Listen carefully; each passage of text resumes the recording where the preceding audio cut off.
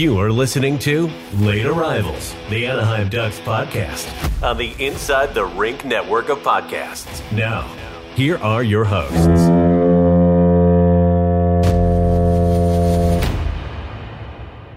Well, welcome everybody to episode 50 of Late Arrivals. We figured we'd kick off another milestone episode here with another special guest. We are joined by Chris Peters of Flow Sports. If you guys have not seen any of his work, he does a lot of pre-draft rankings and mocks of, pretty much anything under the sun when it comes to the draft prospects. We're very thankful to have you on. How you doing tonight, Chris? I'm doing great. It's good to be with you guys. Yeah, it's off season. I'm in off season mode. I'm just like not even shaving anymore. I'm just kind of phoning it in appearance wise, but aside from that, I'm doing all right. Awesome. Well, for those that may not be familiar with what you do, if you'd like to give the folks at home a little rundown of kind of your history with the draft. I know I saw you used to do play-by-play and stuff. Yeah, you seem you've been in the game very, very long time. Yeah. I think pretty much my entire professional career and adult life has been involved in hockey in some way, shape, or form, which is pretty awesome. I feel pretty lucky about that. As far as getting involved with covering hockey and covering prospects, that goes back. I got lucky enough out of college to get an internship with USA Hockey called the Brian Fishman internship and working in their communications department. And so that's where I got my first start. So, you get your foot in the door there, and job opened up at the National Team Development Program to do communications for them right as my internship was wrapping up. So really good timing for me. And then I got there. They hired me to do that job. I was there for a couple of years, and then my wife, actually, who's an engineer and like way smarter than me and better than me and like just everything. She got a job back in Iowa. She's originally from Iowa. I went to school out there, and I was like, oh man, well, I guess there goes my career.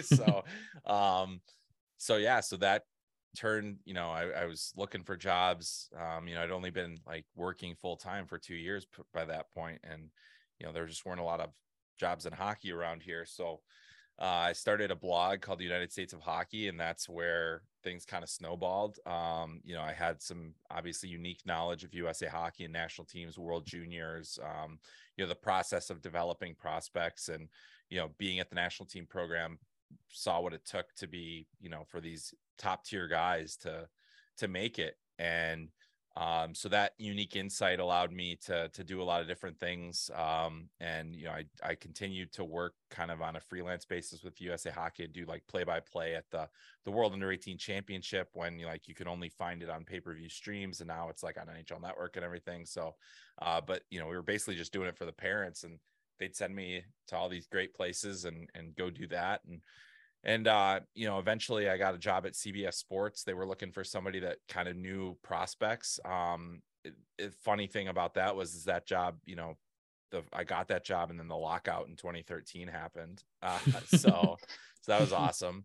Or 2012. Yeah, 2012. My son was born in 2012, and like the next day, I think we found out there was going to be a lockout. And I was like, oh, well, do I still work here? So I got that job, was really lucky to do that. And then, as all media jobs eventually do, my contract was up and it wasn't renewed. And so I decided, oh, that's it. I had a good run, worked at the University of Iowa for a little bit. And, then I moved, I got a call from ESPN saying, hey, Corey Pronman just took the job at The Athletic. We're looking for a new draft guy. And I got the job. So I was there for 3 years, and then the pandemic happened. I lose that job because that's what happens in media. And then,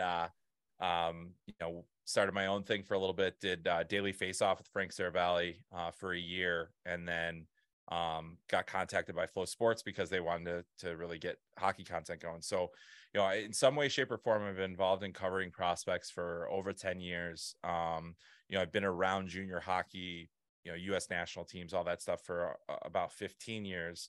And, it's just kind of the way I see it is like, I could either get comfortable and do something where it's stable and safe and everything else, or I can continue to do this wacky world of sports media. And I just have too much fun doing it. So I just decided to keep it going that way. So it's a long story. It's been a winding path. Really happy to be at a place where, hockey is growing and that they, want to put a bigger emphasis on hockey. And obviously, this is a place where not a lot of hockey fans are familiar with it yet, but, hopefully through my work and certainly with the games that we stream, because, primarily we're a streaming service, games like the ECHL and the USHL, and we'll have a whole bunch more coming next season.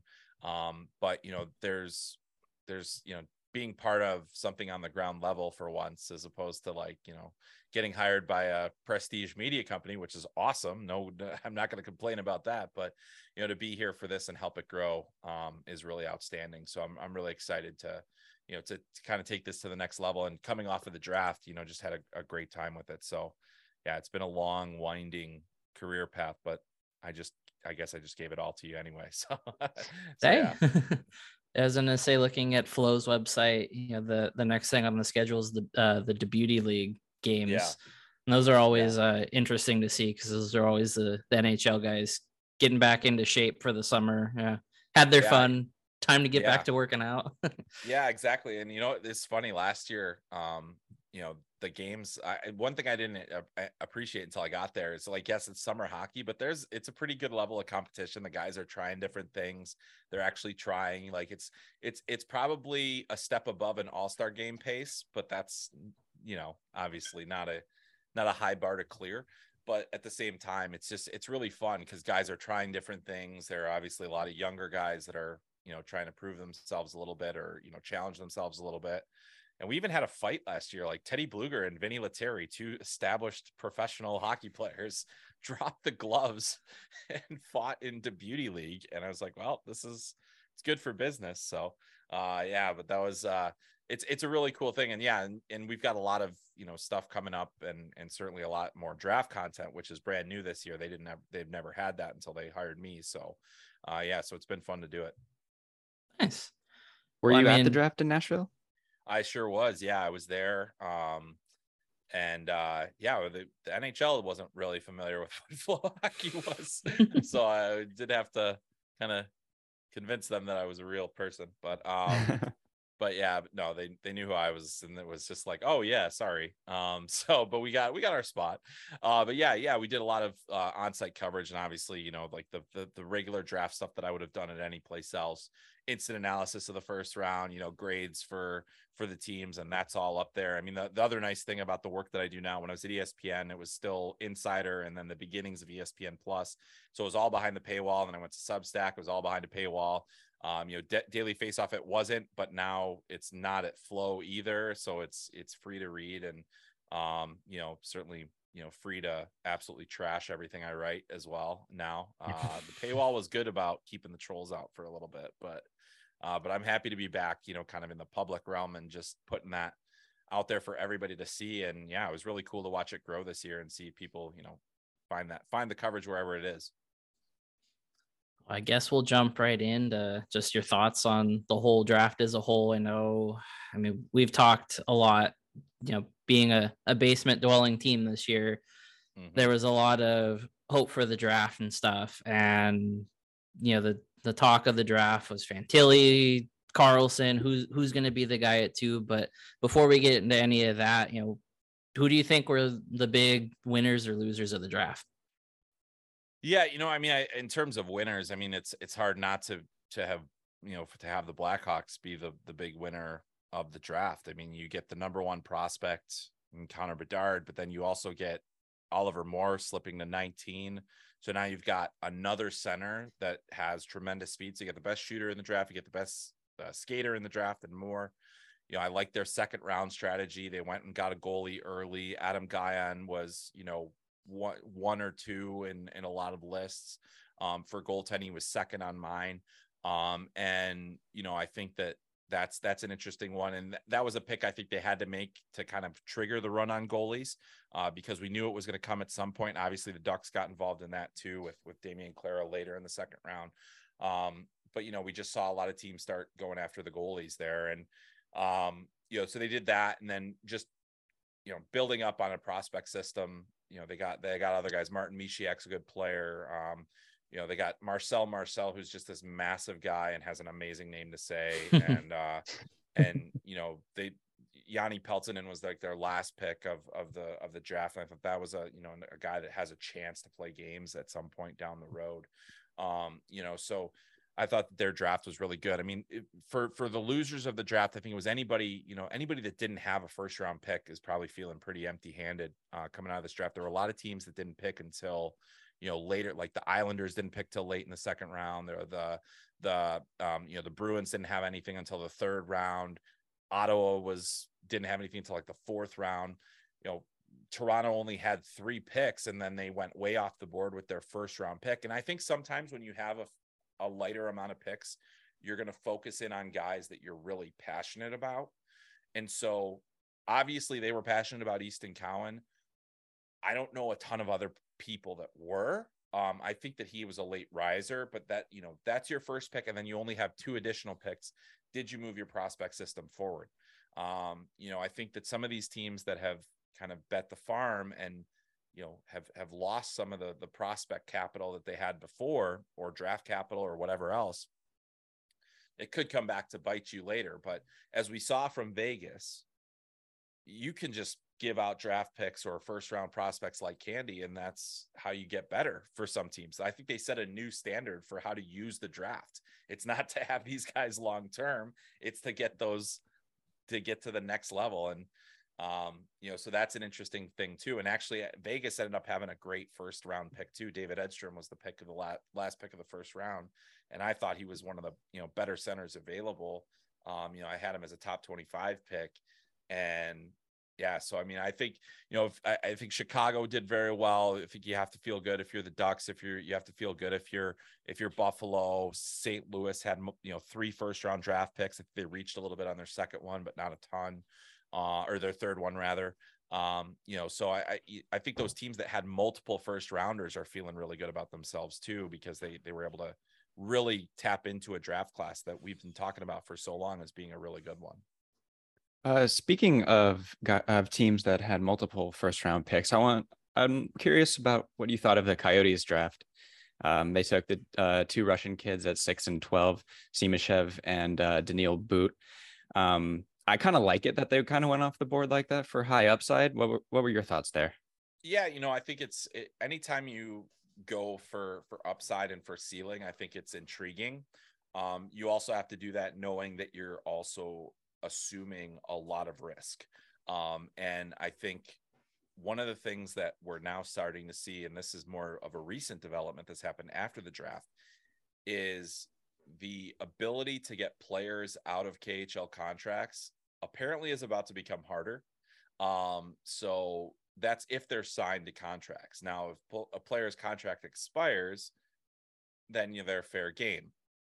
The KHL contested that Ivan Fedotov, the Philadelphia Flyers goalie prospect who was detained and then forced into military service, is now out of that. He's fulfilled his obligation apparently magically in time for the training camp of the KHL.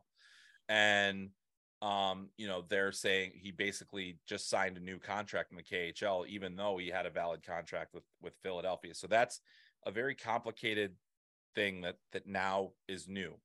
But assuming that Simashev and But do not re-sign or sign extensions, then Arizona would potentially have the rights to sign them within the next 2 years.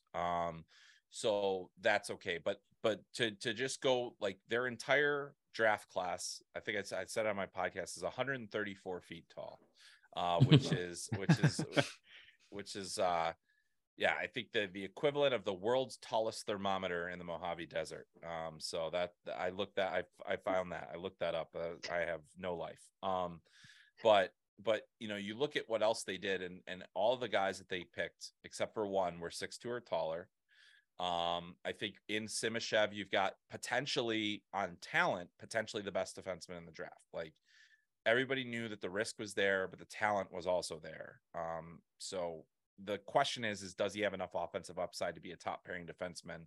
Whereas we think, David Reinbacher has more offensive upside than Dmitry Simashev does. But Simashev is bigger. He's good mobility. He's a better defender. There's a lot of things to like about him. Daniel Boots is a 6'5" forward with incredible skill, like great hands, great shooter.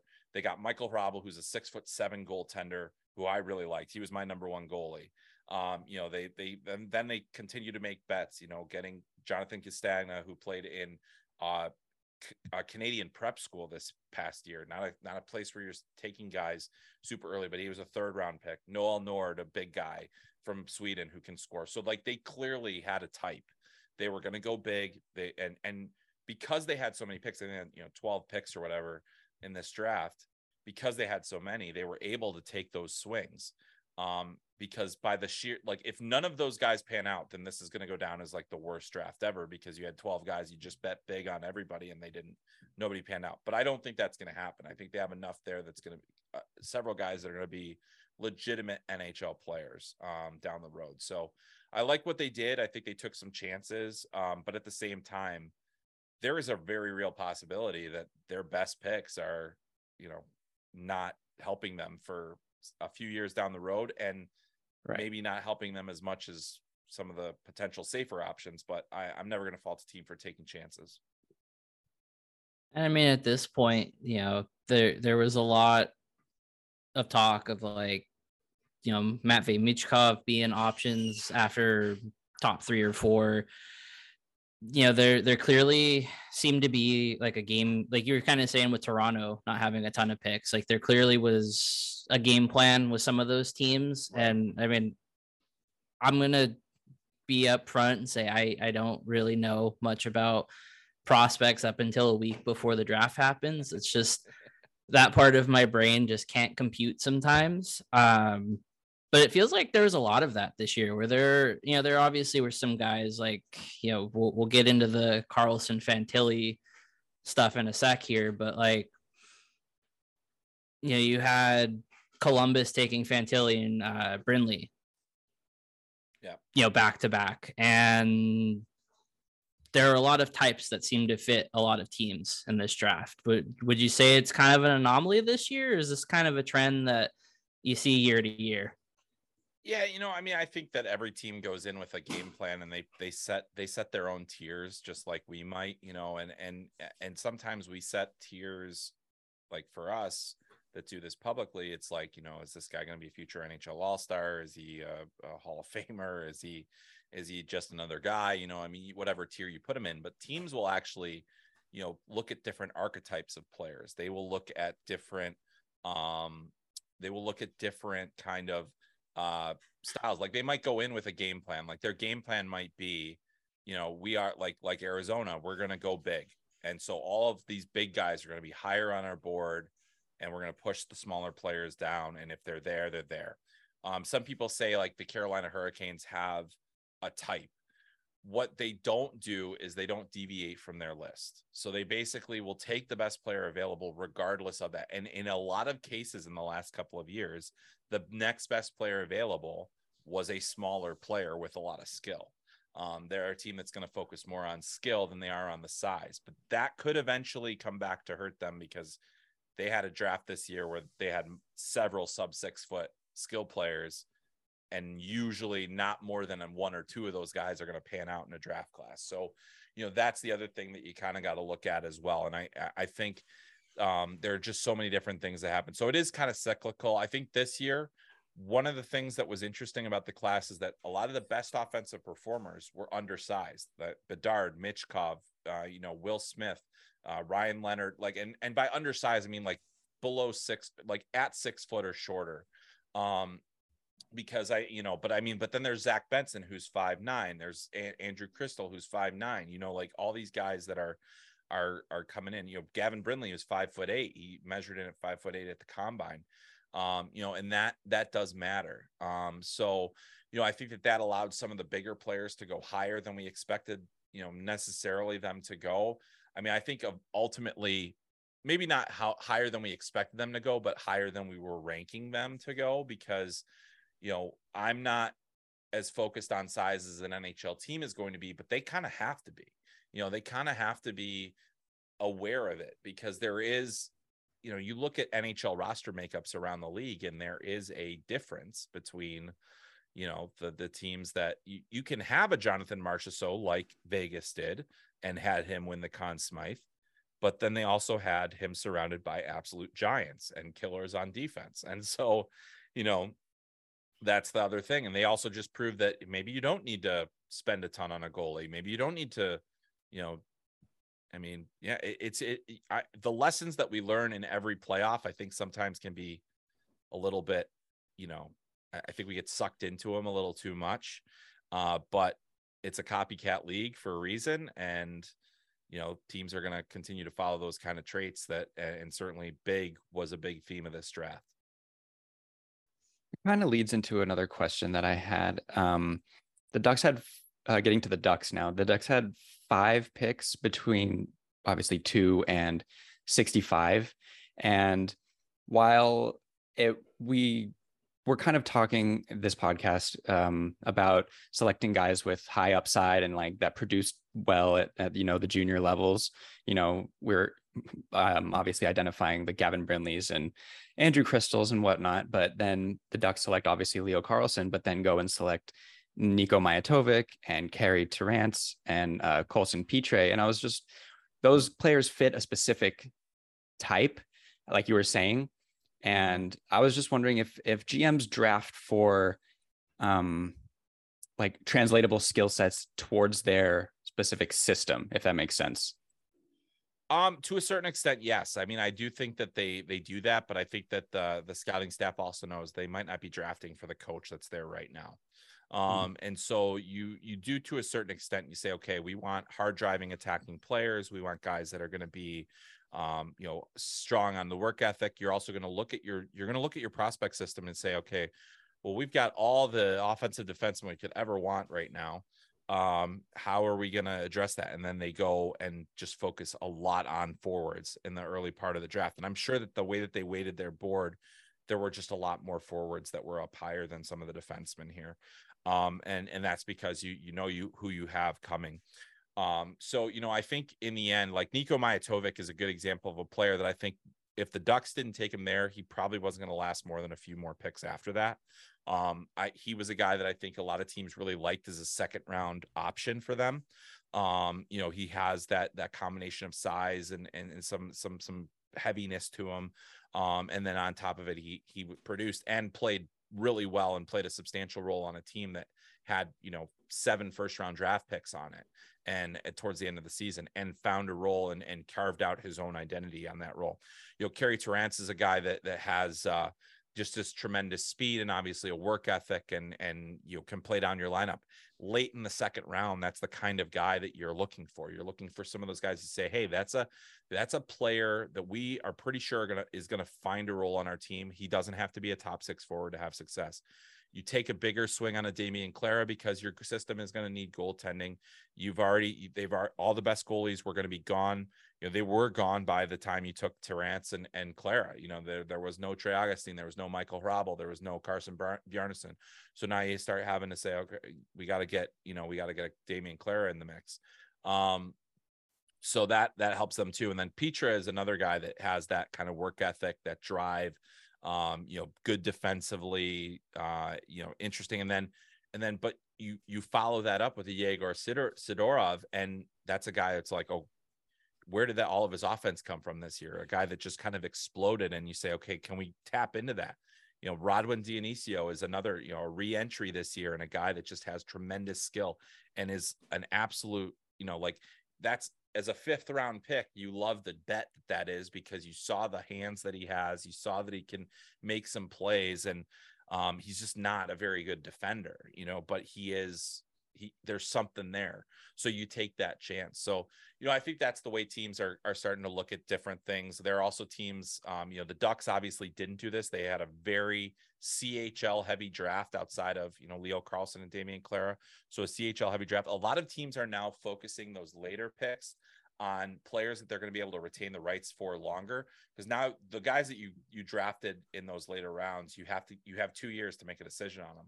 And so many guys we saw this last year, the 2021 draft class just produced a lot of duds that guys that didn't get contracts, and it didn't get redrafted either this year. There was second round. Ben Gaudreau was a second round draft pick goalie, not signed, not redrafted. So like that's what you're taking on a little bit more risk because you don't have as long as a timeline to take those players. So those are the other kinds of things that you're trying to decide. Some teams will look at players that are going the college route or draft more Europeans later because they have a longer time to sign them. So that's the other thing that kind of happens there. But I mean, clearly, I think the Ducks have been a very CHL focused group. I think that, Martin Madden obviously is going to be, looking at those leagues pretty darn closely and has had a lot of success drafting out of there. So you can't blame him for going back there. But yeah, I mean, it's been interesting to watch them, and certainly was interesting this year, kind of in this stage of their rebuild where, they feel like they've got a lot happening and a lot of good things going. And I think that this class just continues to build on that.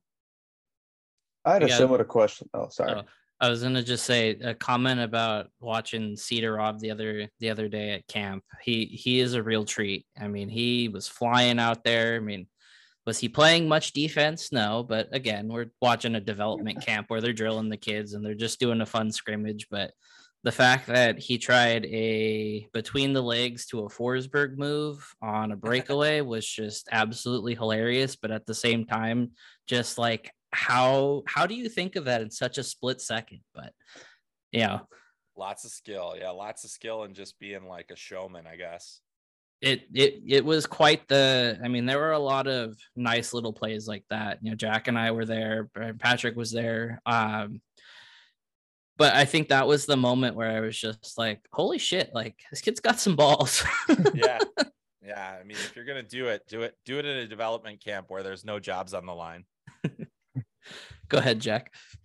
I just had a similar question to Patrick talking about the forward group that they drafted. A little comment you mentioned about the height. Like I think every player the Ducks drafted this year were 6 feet or over.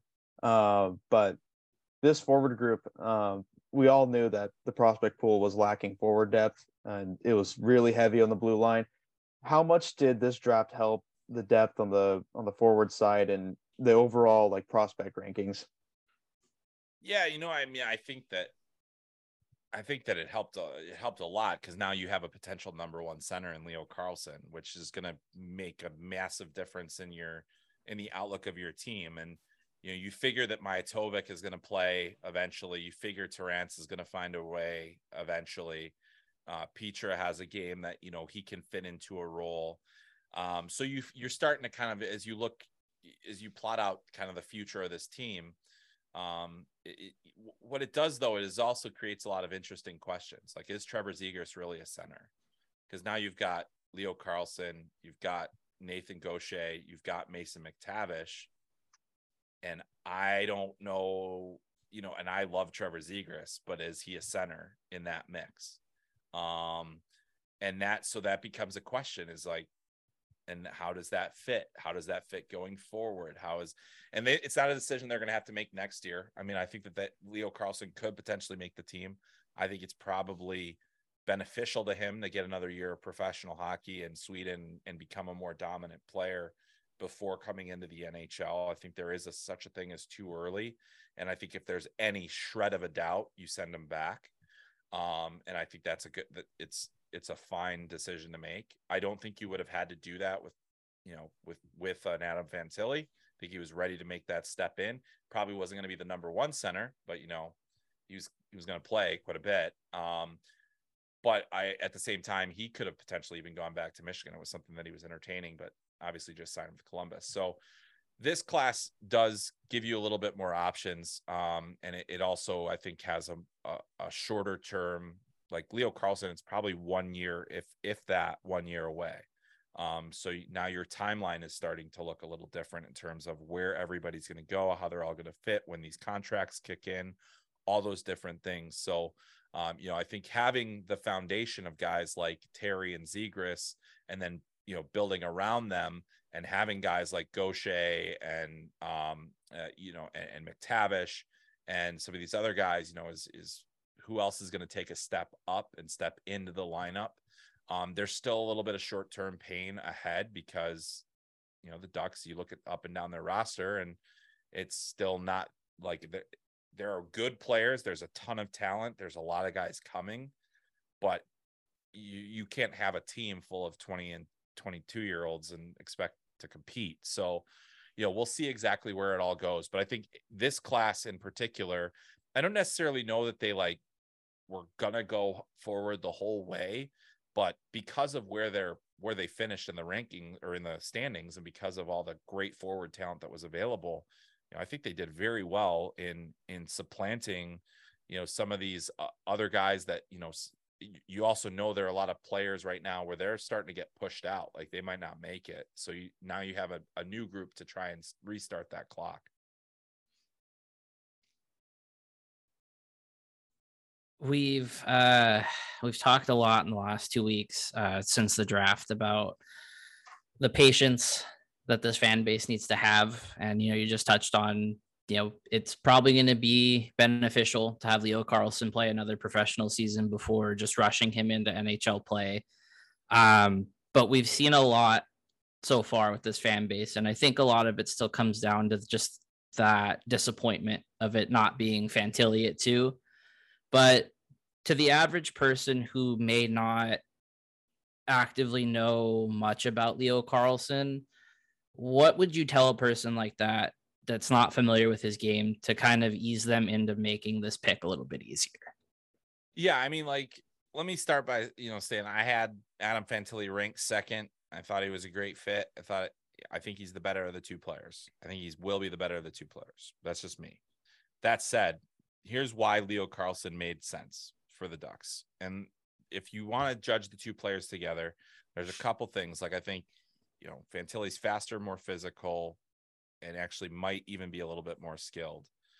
But Leo Carlsson is incredibly skilled, very intelligent, much a higher end hockey sense and a higher end understanding of how to produce offense against professionals than I think Adam Fantilli did. Where this decision, I think, ultimately came down is, was solidified at the Men's World Championship when Leo Carlsson was the basically the first line center for Sweden. They didn't have a ton of team success. They were out of the tournament a little bit early, but he had quite a bit of success playing alongside Lucas Raymond, and it showed that he could play with, high skill. He could be a dangerous player.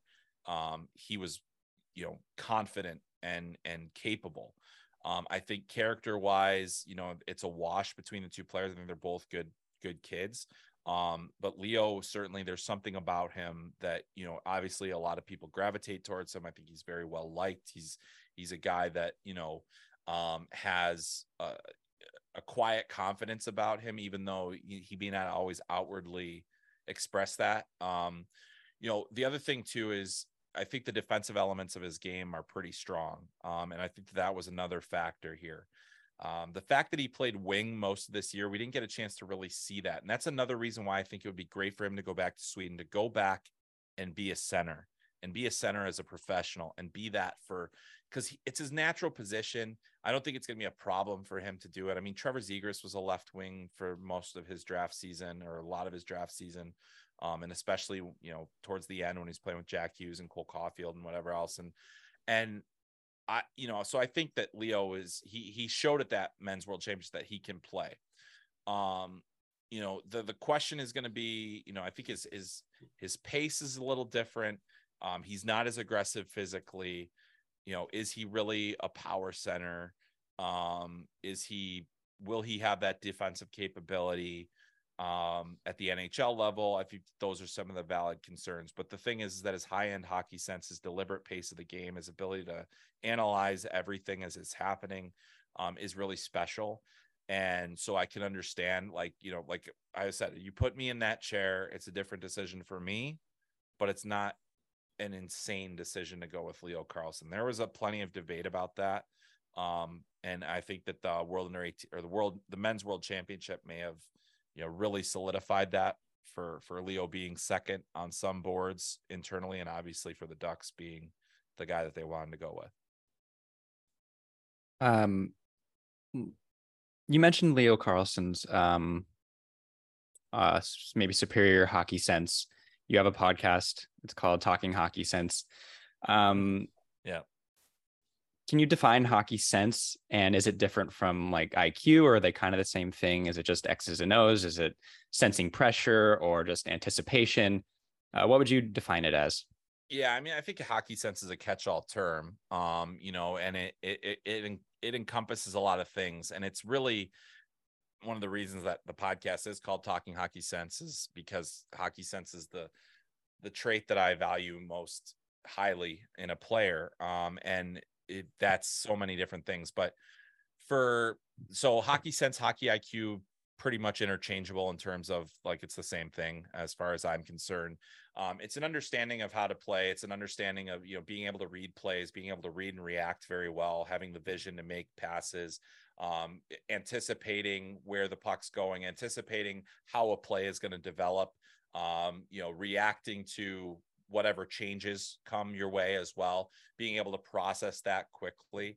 I think the one thing you watch a Connor McDavid play, and I think in addition to being one of the fastest skaters in the world, he has the fastest processing speed of any player I've ever seen. He can play at his pace because he thinks the game as fast as his feet are moving. And that's incredible. And it's something that makes him, that's why he's so different. In the case of Leo Carlsson, I think it just helps to kind of explain how it manifests itself in the way that he plays. So when you watch him play, he's not always moving very fast. He's not a guy like that. That's a big difference between him and Fantilli. Fantilli is a hard driving, attacking player. Leo Carlsson is a deliberate player. He reads plays exceptionally well. He's very good off the rush. He processes the game faster than he can move, which is helpful. And then he also is, really good at passing, really good at knowing how to exploit defenses, finding the seams, finding the places where he can either pass the puck or skate into, a softer area. When to get a shot off, where to go to get that shot off. Time and space in the offensive zone is one of those things that you'll know it when you see it. Like you can watch Trevor Zegras pop into a little area that nobody's there. Nobody was there. Nobody thought he would go there, but he knew that's where he needed to be, and that's where the puck was going to go. And you see that with him. You see that with, goal scorers like Alex DeBrincat was just traded today, so he's in my mind. He's one of the best at getting lost in the offensive zone and then popping out right when the puck's ready to be there and it being in a dangerous area. That's what makes him a 40-plus goal scorer in the NHL. So, that's the kind of thing. With Leo, I think it's going to be just, being really good on the power play, being good on at even strength, being able to play defensively, being able to transition well. All of those things he can do. And, I think that the way that he thinks the game is really special. I think in this draft, the player with the best hockey sense of anybody, I thought was Michkov. But, I also put, in that category, Bedard, Will Smith, Gabe Perreault, Leo Carlsson, like those guys are all in the upper tier in terms of the hockey sense. And so, to me, if that is what you value most highly, and it can't be the only thing, because, I do think it's a really important thing. But if you value that most highly and you say, oh, well, he also has 6'3", great hands, great shot, really good passer, committed defensively, like he checks a lot of boxes. And then that central box of hockey sense, is what to me is the only real separating factor between him and Adam Fantilli.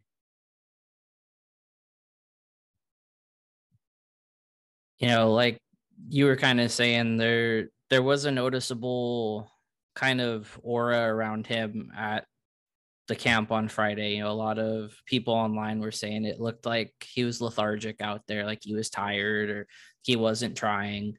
And I just think that there was a lot, at least putting aside the fact that this was a development camp scrimmage that was just for fun to kind of get the fans there to check out, the kids in the system and stuff.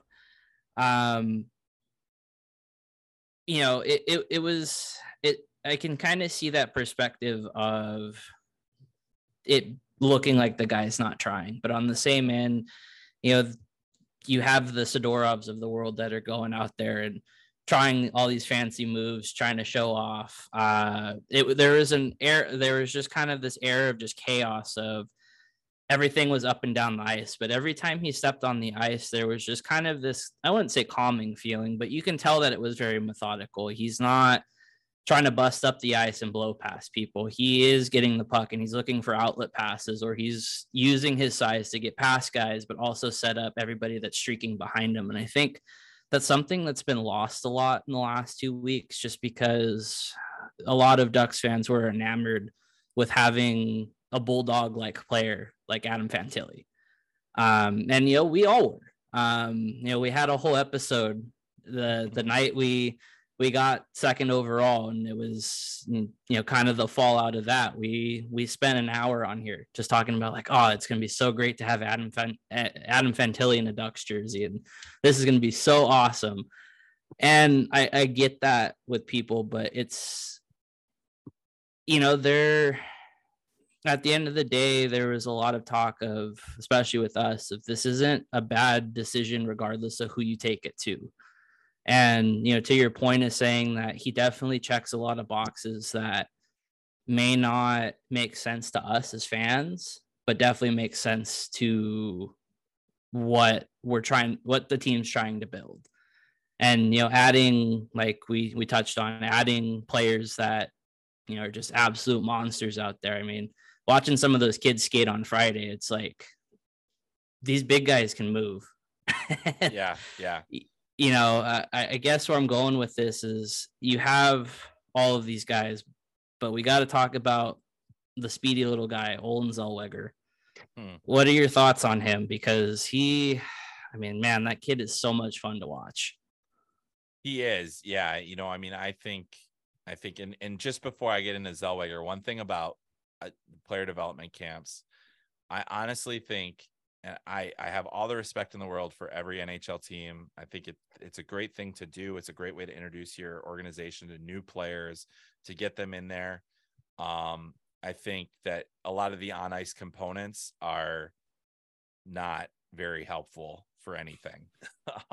It's July.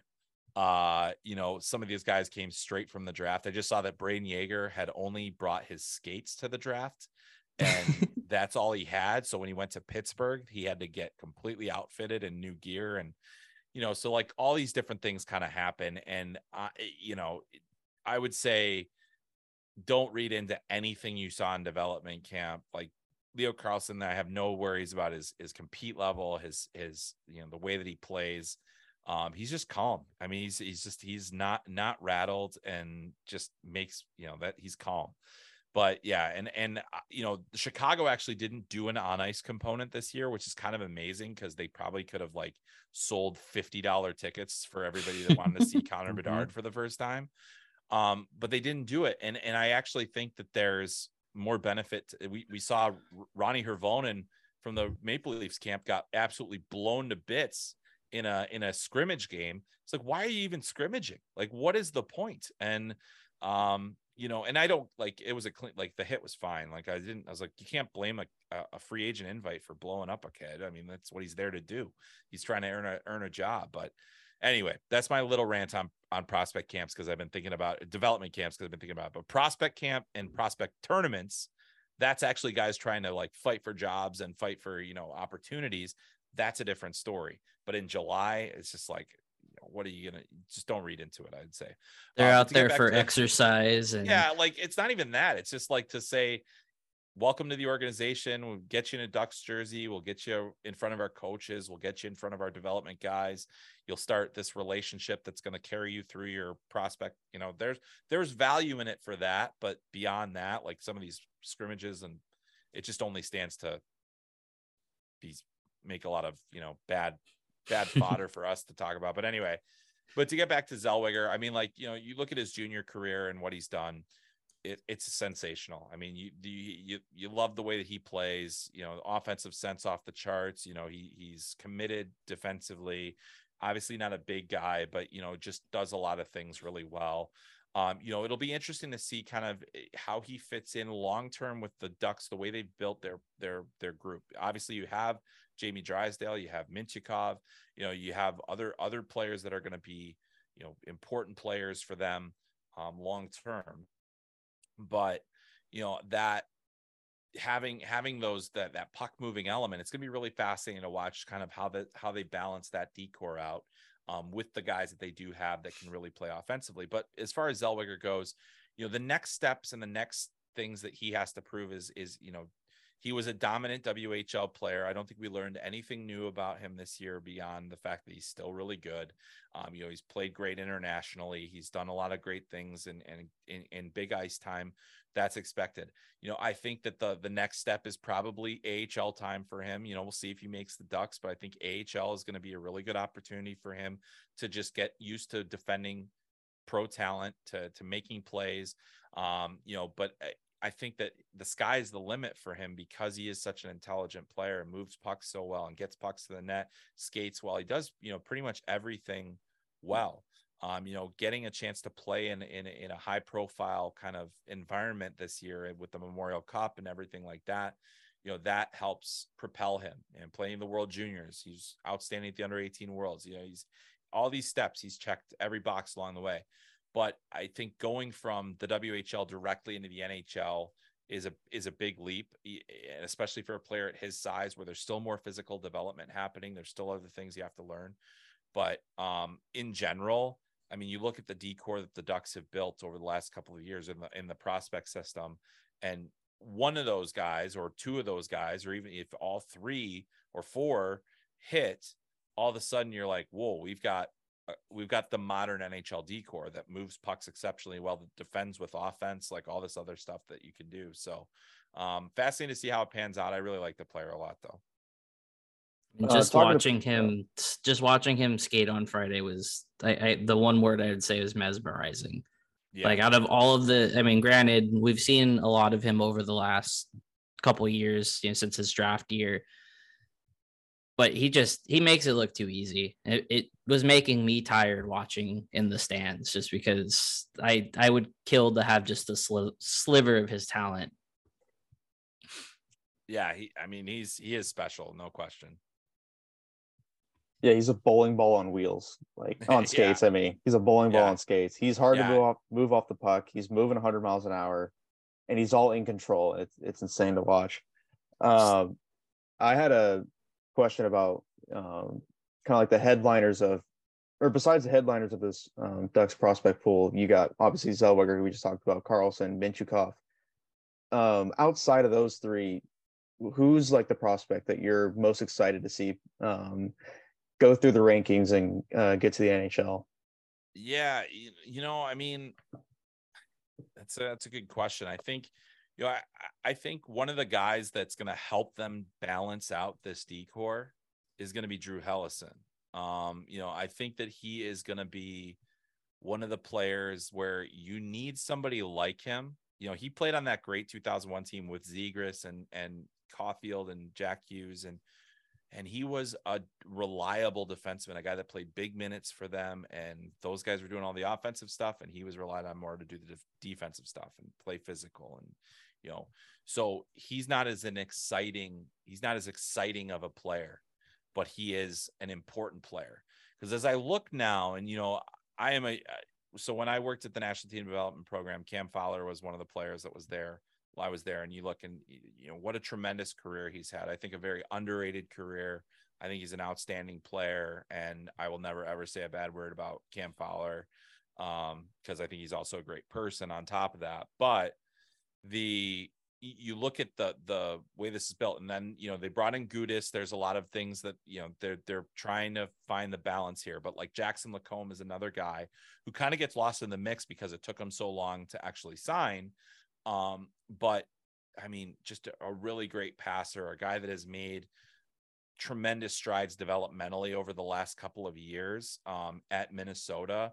He was such a raw prospect coming out of Shattuck St. Mary's, and he struggled a little bit, even though he was putting up numbers. Like, he always put up numbers, but I didn't love him his freshman or sophomore year at Minnesota.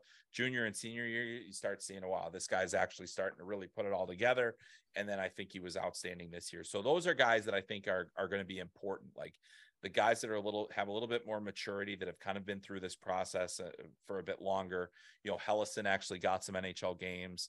So that's a guy, you know, he'll play for your team. Like, he's not going to be a star, but he's going to play for your team and he's going to help you.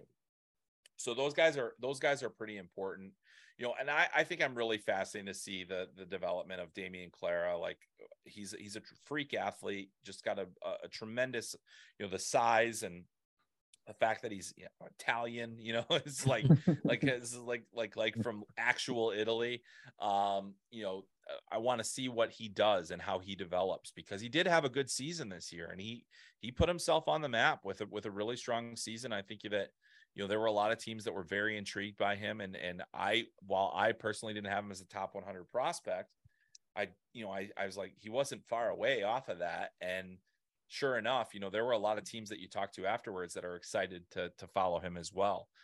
So, you know, those are the kinds of guys that I think are going to be important to kind of follow, because they're, you know, you're right. Like, the headliners, like, we've seen it, how many great prospects, the guys that you're so excited to see, and they're just kind of okay.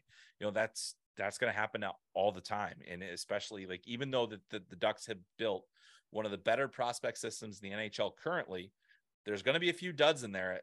It's just the way it tends to work. You know, like, there's going to be a few guys that don't pan out quite the way that you want them to. But that's when you need guys like a Drew Helleson or like a Jackson Lacombe to kind of come in and stabilize things a little bit. And maybe they're not as top tier, maybe they're not top 4 guys. You never really know, but those are guys that I think will be important to this system. Yeah, we saw Lacombe and Helleson play a couple games this year, and I mean, they weren't like blowing us out of the water, but I mean, they looked like they fit in. They didn't look like they were, you know, out of place. I mean, they blended in pretty well. Could have been how bad the Ducks were, but I mean, that was that decor is still, you know, you kind of look at it and you're like, that was an NHL decor this year. That's pretty interesting. Yeah. So I don't know if it was compared to what we already had, but I mean, they looked fine. To your point, yeah. I mean, I watched a little bit of it then too, and I think they look fine too. And actually, a lot of these college guys are coming in more prepared. You know, and certainly when, you know, in Helleson's case, where he had AHL time on top of that, you know, that really does help. And so, you know, I think that they're very well set up. And there's two guys that are obviously on the older end for prospects now at this point. So they should be more physically advanced. They should, you know, so they're, yeah. And I think that a lot of those guys, they come in, they can at least fit in. And I think for the Ducks right now, they're kind of in stopgap mode. Like, you now need to have the guys like the Radko Gudises of the world, like guys that are coming in kind of on those shorter term contracts to just kind of get you through. But you never know, maybe some of these guys really pop early and things turn around a little quicker than you expect. Well, I know you had a question about Dionisio, Jack. Oh yeah. So just from watching him play and watching highlights from him, I mean, it looks like a typo when you see defense as his position. And there's been some, I mean, I haven't seen true speculation about it, but some people have talked about, well, like, there's a chance he could play wing down the road. Do you think that's a possibility at all? Or do you think he's just going to be a defenseman all the way through? Yeah. I mean, I think if they drafted him as a forward, like, I don't think he would have been drafted if he was a forward, honestly.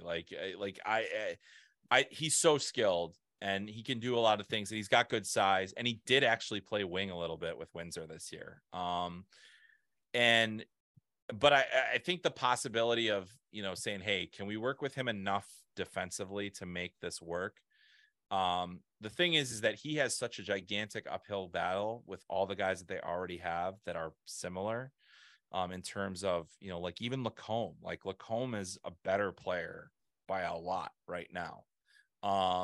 You know, so you say, okay, well, how's that going to work? I mean, and that's really going to be his challenge, is if he can find a way to defend well enough. And I'm sure that the Ducks, now that they've drafted him, they're going to have a little say. They're going to be able to talk to, you know, to wherever, if he's going to play for Windsor again next year, and say, we want him on the blue line. And usually the junior team's like, okay, unless it's a disaster and they can't, but he is not a good defender. And that is going to be his challenge to get better at. And it's why, you know, he wasn't drafted before, despite a decent season in Niagara. That was a bad team, and sometimes you give those guys a break, but now having been with Windsor and having been on a contending team and produced at the level that he did, you can't really ignore that. So, I think that he's got a lot of development time ahead of him. He's the kind of guy that I think will earn a contract because you're just kind of fascinated with the upside and the ceiling there. I thought that was just a tremendous bet to make, just to say, you can do a lot of cool things. Let's see if we can rein it in just a little bit and not lose who you are as a player. And now we'll have to wait and see if they can do it. Yeah, I love a lot of the plays that he makes, and he does make a lot of those plays because he is able to scan the entire ice as a defenseman. So I love, it's been very intriguing to watch his progression in the next, year at least, or a couple of years. Before we let you go, I know we have a ton of more questions, but one thing specifically, you're very in tune with the program, the NTDP program. And you tweeted recently that Carey Terrance had been added to the U.S. World Junior Camp roster, and that the World Junior Summer Showcase is going to be taking place later this month. For those like myself, not familiar with that event, is it something we should be keeping an eye out for? What is it exactly, and where does Terrance fit on that team and in that program? Yeah, so the World Junior Summer Showcase is basically an extension of the World Junior Camp. So for the World Junior Championship, they just added him. They didn't replace anybody. They just added him. I don't know why he wasn't on the original list, but he is now. And I think part of that is because he kind of fits a need there where they need some guys down the roster. Now, what I will say is that the forward group this year is absolutely stacked. They could have as many as like 12 or I think 12 or 13 first round draft picks that are on their roster this year, which would be massively, and that's including guys that haven't been drafted in the first round yet, like guys like Cole Iserman, who's draft eligible this year, James Higgins, who's draft eligible in 2025. They're all in camp, but basically, he's one of 45 players, I believe, that are in camp, and they've got to get that roster down to 25. They will play teams against from Finland and Sweden, and the Swedish roster is actually like loaded. They're bringing like Jonathan Lekkerimäki, Noah Ostlund, Liam Ogren, not Leo Carlson, sadly. He wasn't on the roster, but he'll be on the team. He was on the team last year. They don't need to see him in this camp. He needs a break. Yeah, and he played in the World Championship. Like, you're on the team, dude. So, assuming you're not in the NHL. And so, it's a great competition. Being part of that group is really important. Like, I think that there's a stronger likelihood that Carey is going to be on the 2025 World Junior team as opposed to the 2024 World Junior team. Just because, this team's going to have Logan Cooley, Cutter Gauthier, Will Smith, Gabe Perreault, Ryan Leonard, Charlie Stramel. Like, it's going to be a loaded roster, and it'd be really hard for him to make it. But the reason that he has a chance is because he's got a great work ethic, incredible skater, that speed factor that he brings to the table. You could put him in a 14 or fourth line role, and then you get a little extra scoring pop and a guy that's going to, forecheck really well. But, it's going to be hard to get more guys like him, because they're going to probably have Gavin Brindley, who was on the team last year, a couple other guys. They've got a lot of returning players, so it makes it difficult. I'll be at that camp, so I'll be going there. It's at the end of July. It goes into the first week of August there, and it's basically like, that and the Hlinka Gretzky Cup are kind of the two events that kick off the 2024 draft season. And so since I'm doing a lot of World Junior coverage this year, I'll be at that camp. So yeah, it's a great honor for him and a great opportunity. And I was glad to see him added. I thought he deserved to be there, and we'll see where it goes. Cool. Unless you guys have any other questions, we don't want to take up too much of your Sunday night here, Chris, but I'm just probably going to go to bed after this anyway. So whatever you got. Yeah, if you guys have one more, if not, I'll go. So looking ahead to the 23-24 NHL season, we're going to have this incredible influx of rookies. Obviously Bedard in Chicago and Fantilli in Columbus, but you're also going to have guys like Matthew Knies in Toronto or Shane Wright in Seattle. Who are you really looking forward to keeping an eye on and making their not debuts, but in their rookie years? And if you have a Calder pick, let me hear it. Oh man. Yeah. I mean, like, it'll be interesting. Like, I think the Chicago has actually done the right things to kind of insulate Bedard, getting Taylor Hall, getting Corey Perry, even like, having guys that are veteran players to be around him is going to be important.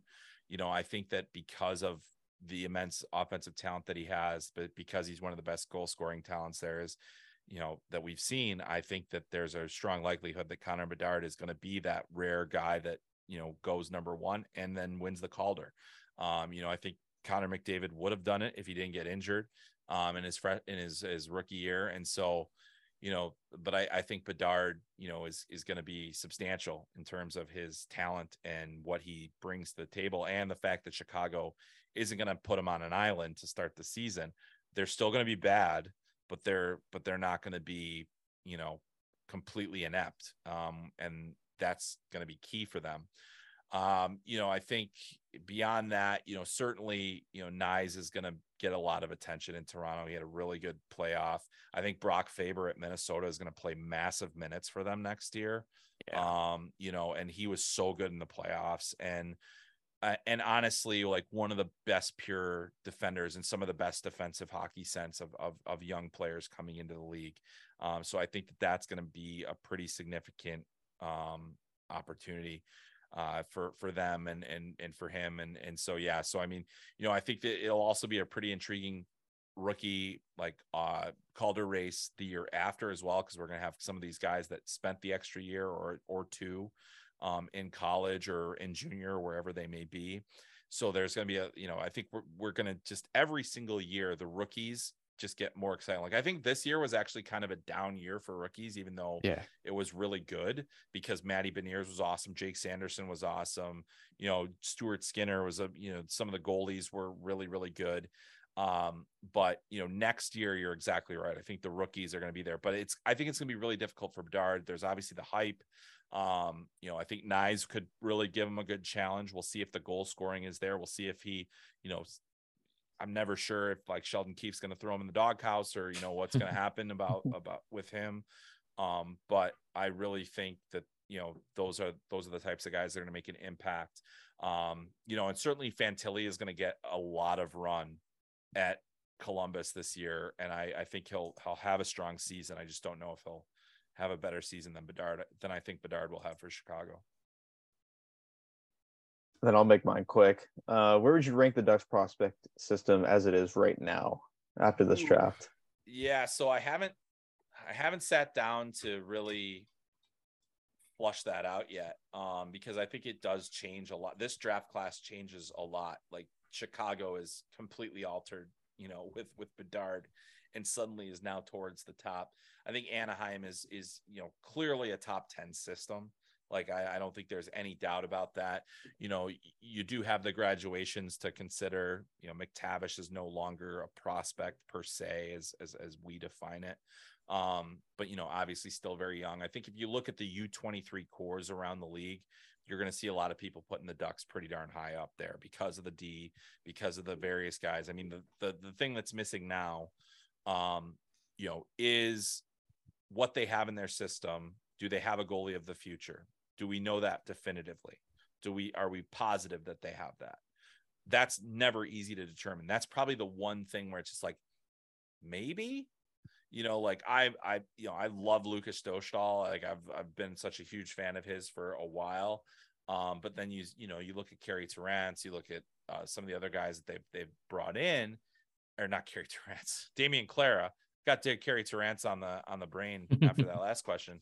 But you say, okay, well, can they do it? Is Callie Klang going to do it? I think that's really the only place where they're lacking, because you look across their team and you see all the guys that they've signed and that have a real opportunity to do something special here. So it'll be interesting to kind of see, but I think the Ducks are in such good position. Obviously it's taken a lot of pain to get there, but I think that the McTavish pick has only looked better in hindsight. I think that I think Mintyukov was just a really inspired pick. And now you look at what he did this year, You say, wow, this is incredible. And then you know that you have, you know, Jamie Drysdale, you have Trevor Zegras, you know, Troy Terry's older, but Troy Terry, you know, like you've got a foundation of players that you can continue to build around. With, you know, they'll probably need some more of those veteran stopgap guys, probably in net, probably in other places too, you know, where they're going to be able to kind of usher this new group in. Cause I don't think you can just bring them all in at the same time. And that's also, you don't want to do that for contract reasons too, but you know, I think that they're going to find ways to kind of usher this group in. And, but yeah, I mean, you have the 3 guys that were the respective defensemen of the year in their leagues. You've got, you know, now a potential number 1 center in Leo Carlson. You've got some guys that, you know, you're kind of waiting on a little bit still, you know, is Perreault going to do it? Are there some of these other guys that are going to find a way?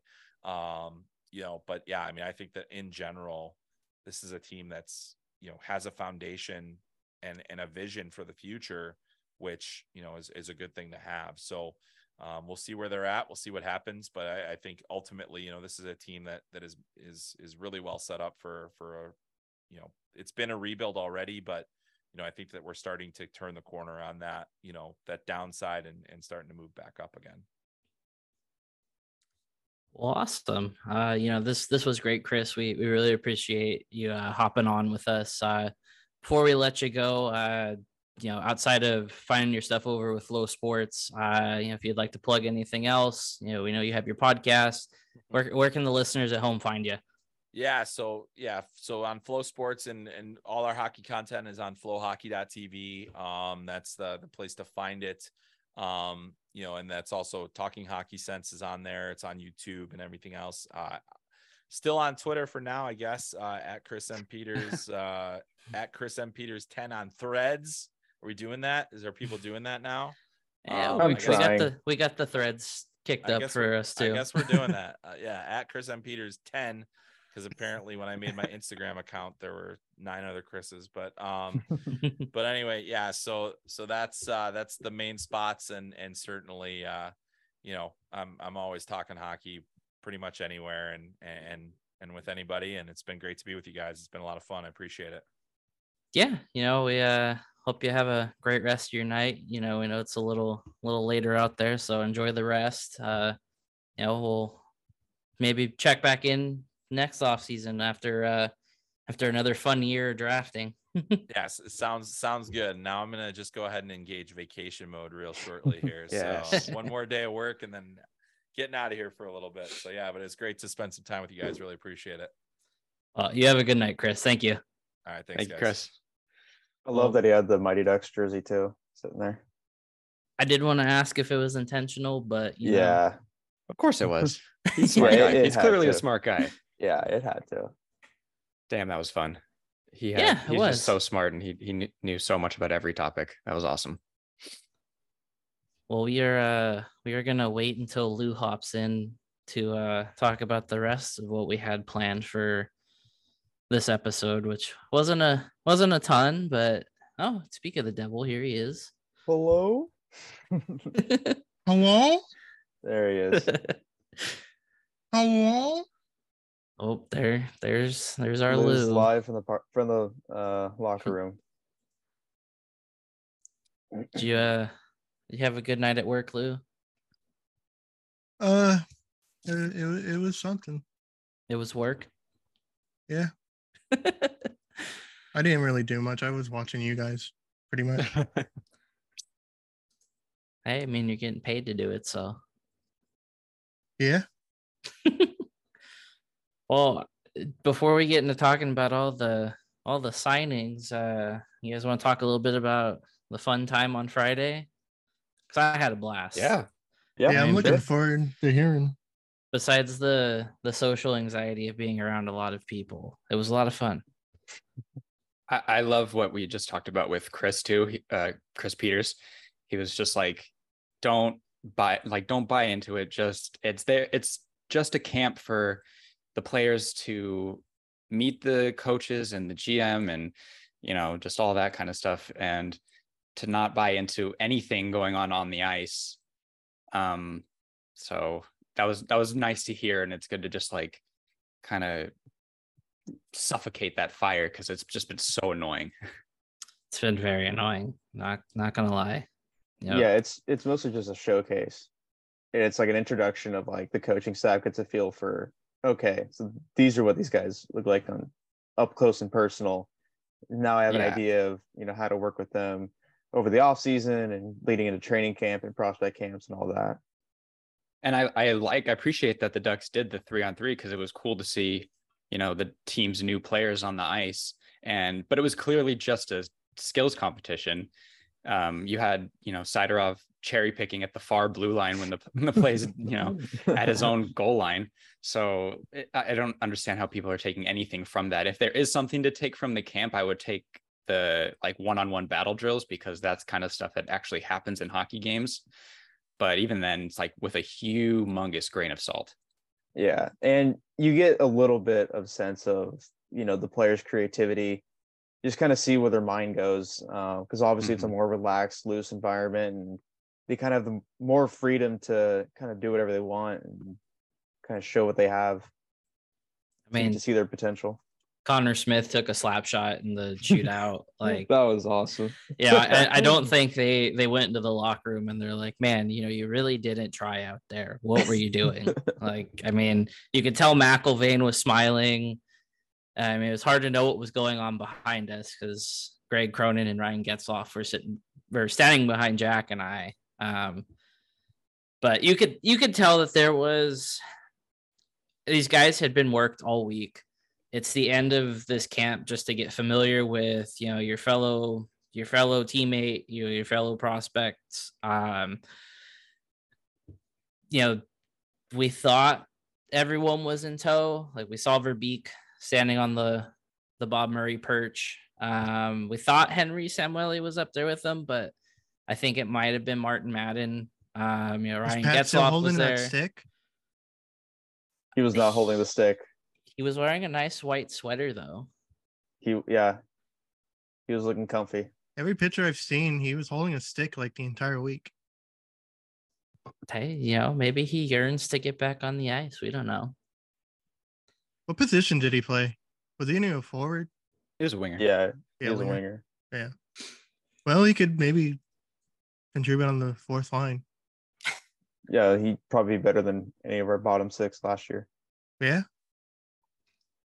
But I had a fun time. It was cool seeing that there, for a lot of talk of, I don't know if I can support this team after that year, and the heartbreak of not drafting Bedard and then getting stuck with Leo Carlson.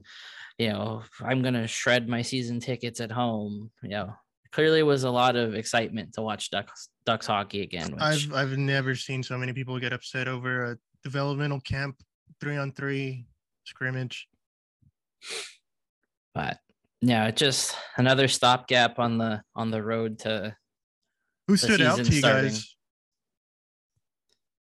Nestorenko. I thought Nestorenko was really good. Nestorenko was going to be my first choice too. Yeah. He just. From a point of just being fun, Sidorov was fun to watch, but he also was just trying a bunch of goofy stuff, and he was just a ball of energy. The creativity and the skill is there. It's just being mature about it and picking his spots when to do it. But again, it's 3-on-3 training camp. He's going to do weird stuff, and it's all right because it doesn't matter. But it's nice to know that he has some tricks up his sleeve and he has skill. Isn't afraid to show it. We don't have a lot of skill at the moment. I liked Callie Klang too. I thought he was very positionally sound, and he was, making some athletic saves as well. And I'm going to be excited to see him in San Diego this year. So I also like Ian Moore. Like, he didn't do anything, spectacular or flashy, but I mean, just watching him, he just did everything right. He didn't do nothing special. It's just, I'm just going to go out. I'm going to do my job and call it a day. Yeah, Colangelo looked really good. Colangelo really impressed, but he was on the ice a lot of the time with Zellweger, and just the two of them were just running amok. I wanted to ask Chris Peters about Ian Moore and Sam Colangelo just because they're going into their senior years. And are we going to run into another Henry Thrun situation where we're going to have to trade their rights, or are we going to have like Jackson LaComb and have them, finish their year in San Diego? So like, do I get invested in these guys going forward? Yeah, I know. It got to like 8:40 and I was like, dang, we still have a lot of questions to go. Yeah. I do appreciate though that he was very thorough, because there was a couple questions I asked where it was just very like, oh, so what about this guy? Yeah. Like very straight and to the point, but he was very insightful about that. And having someone that can put that so detailed, is definitely a step up from what I can do. And it's nice. It's nice having that positive outlook, because there's been a lot of negativity in the last 2 weeks, and it's nice just hearing that. Yep. Yeah, he was really good. Yeah. Do you have fun watching on Twitch, Lou? Yeah, it was a lot of fun. Did we sound good? Yeah, great time. Well, we do have some signings to talk about. Chris had mentioned it. In terms of talking about defense, we signed Radko Gudas to a 3-year by $4 million contract, which I don't hate. Might be a little bad the last year, but you have to insulate some of those young guys coming up, and why not get the guy with the best beard in the NHL? Yeah, I like the pick from that aspect as well. I think his game is such so it's going to age pretty gracefully. Like I don't foresee a huge drop in what he can do. He's a very meat and potatoes kind of player. So I don't think home. Yeah, he's a stay-at-home guy. He just doesn't make mistakes. Everything is tape to tape, and if he runs out of options, it's off the glass. Like everything is safe. And then obviously he's physical in front of the net and in corners and stuff. So he's what the D-Corps needs. I don't hate it too from the perspective of he had a good playoffs. It's not going to be too bad. We got the money to spend. Just let it ride. Yeah, and even so, like $4 million a year in the grand scheme of things, it's not that big of a deal. Obviously, the last year, it's going to be more challenging, but I like the signing. He balances out the blue line, because there's just so many times where you're watching the game and it's like there's just the front of the net's just swarmed with the other team. Like nobody's clearing the front of the net, and he'll take that job, and he'll obviously he's good at just being a body and knocking guys off the puck, and like Patrick was saying, he's safe, so not a lot of mistakes, which is always great, especially when you have the worst defense of maybe ever. but also just a perfect partner for the young blue liners we have coming up. Maybe he'll be Lacomb's partner this year, maybe next year Zellweger's and Minchukov, so on and so forth. I just think he's a solid presence back there for those young guys. Yeah, a lot of experience. It'll be nice, like you said, Jack, to not have to see like Jamie Drysdale being the one guy trying to push like a Pat Maroon out of the crease. And it's nice having someone that can insulate some of those smaller guys that are still kind of coming into their own, because he's been there. He knows what he's doing. You're not going to have to worry about relying on the kids. And that was a lot of the conversation with Chris, is you're not realistically going to be a good team if you're having to field a rookie filled lineup like that. And it's not going to be realistic to do that in the coming years, until some of these guys take steps. So yeah, the money might not be favorable to us in a year or two, but it's a stopgap, a little more so than our other signing. Alex Killorn obviously was kind of the big signing that kind of got people in a tizzy. And I understand, 4 years, almost 6.5 million's a steep price for a free agent, but yeah, that last year's going to probably not be good. But, Pat coming out and saying that he values this veteran leadership to add to the core of leaders in the room, like your Cam Fowlers, your Henriques, I'd say even Troy Terry to an extent. Like, it's just another guy who he's done a lot of winning recently. And he's not going to go out there and be a first line player by any means. Maybe if this was a Dallas Aikens team still, he'd be playing first line minutes. But he's a guy that could potentially get you another 20 goals this year, is going to be a secondary scoring option, and is going to provide that mindset to kind of guide the kids along, which is kind of the goal at this point. Down from a winning environment. And he's a Verbeek guy too. So that helps. He's played more playoff games than I think it was 7 guys on our roster that weren't rookies, like have career games combined, like not combined, career games on our roster from this past year. So this goes to show how he's been there. He's done that. He's won 2 cups. He's multiple playoff runs. And he's insanely durable too. I think he's only missed I'm not counting the COVID shortened seasons, but I want to say it was like he's missed 2 games in his entire NHL career, in the regular season at least. So I need to fact check that, but I'm pretty sure that's what I remember. You don't have to fact check. We're just the throw information and hope people don't fact check. It's close enough. It's close enough. But yeah, the term is long and the AAV is high, but it's kind of the price the Ducks have to pay right now because they're in a high tax state and they're at the bottom of the standings, and you have to get better at some point. And bringing in guys like that is how we're going to slowly climb out of the gutter.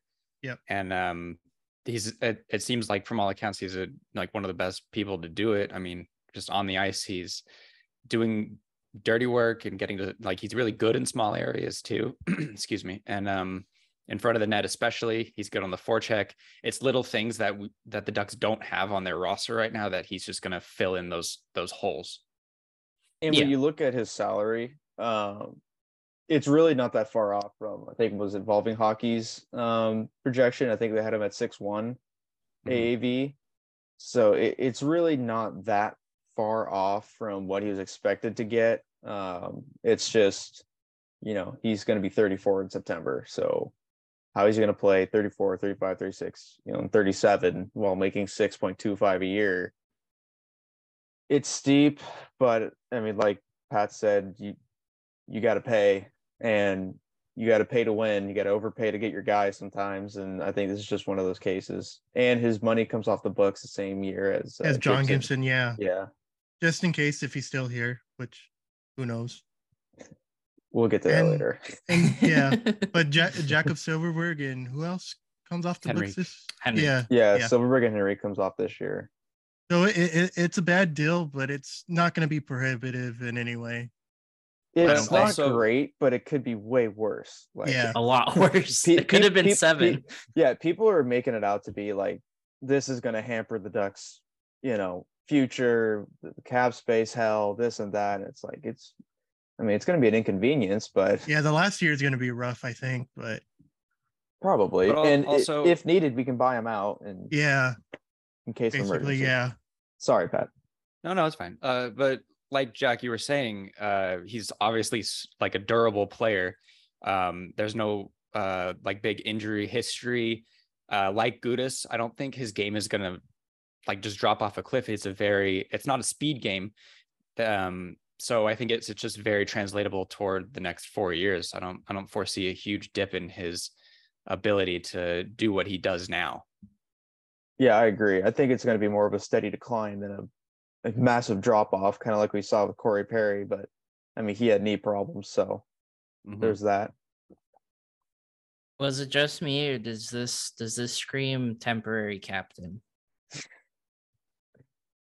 Is this just you? Is this the Steve? That'd be Steve Ruchin. That's more Steve Ruchin.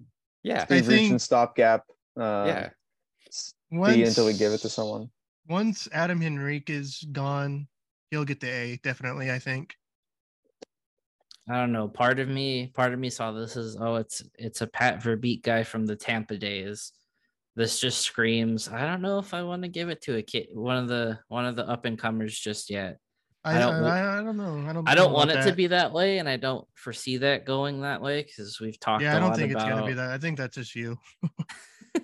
we've talked a lot about, the possibility of it more than likely being Cam Fowler or Troy Terry or, whomever. But the term just was like, he's going to be, 37, 38 by the end of it. Maybe shorter if there's ever a trade, a buyout, whatever. But it just screamed like, oh, he knows this guy already. Maybe he's just like, you know what? I want you to lead this locker room now. But I don't know. Maybe I'm just looking into things too much just to keep myself entertained. Could just be me. And our other signing that really wasn't of note was Robert Haig, 1 year, $775,000, seventh defenseman if things go awry with some of the kids or there's injuries. Was he on Buffalo and Philadelphia? Yes. He played Philly for I know sure. Buffalo. I think it was Buffalo. I remember him being in Philly, I think. That just sounds like a guy they would have. I don't know. But, depth defensemen aren't a bad thing to have. And he's certainly a hockey player. Yeah, 5 years in Philly, a year in Buffalo, Florida, and Detroit. Been around a while. I think This signing it decreases the odds of one of the kids, the left-handed kids, Minchukov or Zellweger, starting at least in the NHL. I think they're more destined for the AHL, and this kind of solidifies it, in my opinion. Yeah, probably. Yeah. If this signing happened last offseason, Dallas Eakins would be licking his chops at another seventh defenseman for 11-7. He'd be playing him top four. Yeah, exactly. Well, we can't beat around the bush anymore. We got to talk about the spicy drama to close out all the Duck stuff. So if you've somehow been living under a rock, we were all graced by the now infamous clip of Frank Saravalli talking about John Gibson playing or expressly saying he had played his last games as an Anaheim Duck. And a lot of us came to terms on Twitter of, okay, if this is the case, it's time to cut the cord and just have this be done. But later in the afternoon, an interesting little wrinkle pops up of John Gibson's agent downright denying it and saying that Gibson has never said that and that he is still honored to be a Duck. And it has caused a whirlwind of emotions, especially after his appearance on Cam and Strick, where he said that, basically him and Pat have a general understanding of it is still time to move on. They are trying to find him a better situation, but given the parameters of his contract, money, length, it's very hard to move all of that money. But man, that was a interesting 48 hours, and probably the most limelight we've had in a while that wasn't losing the draft or being the worst historical team ever. As Limp Bizkit once said, it's all about the he said, she said bullshit. And I mean, this is what, year 3 now of, oh, Gibson wants out. And then Gibson saying, no, I don't. And then, oh, Gibson wants out. And, well, I do, but I don't. And it's exhausting. I do want out, but I at least talk to the team. I'm not like. Well, I'm sure Gibson's like, look, I'd like to go to a winner, but if you can't make it happen, I guess I'll be here. Like, that's what it feels like, at least. Yeah, I mean, I definitely would agree with that. It's just like you said, we're kind of at that point where it's like it's just another year of Oh, he wants out again. Okay, cool. But this time it just sounds a little more threatening and bad, just because it's a very very easy and very appealing way to say, oh, I've played my last game, and Do you it think he not really said it? no. I think he said it, but not. I to think- management. He said it to like Yes. his friends or I something. Yes. think he said it I think when that he was too. like frustrated, but then he was like, he realized, oh shit, this is gonna make me look bad, and I need to backtrack a little bit. You know what I mean? He's obviously an emotional Like- guy too. Yeah. Yes. Like I could definitely see him few beers deep on the golf course with his buddies. Like, yeah, I'm done. I'm never playing another game for that franchise ever again. And then someone's like, hey, look what John Gibson just said. Yeah. Also, when Frank went on that podcast, that was the first time we actually heard the term requested a trade. From up to that point, it had been like Gibson wants out, or the Ducks would like to move him, stuff like that. That was the first time we heard trade request.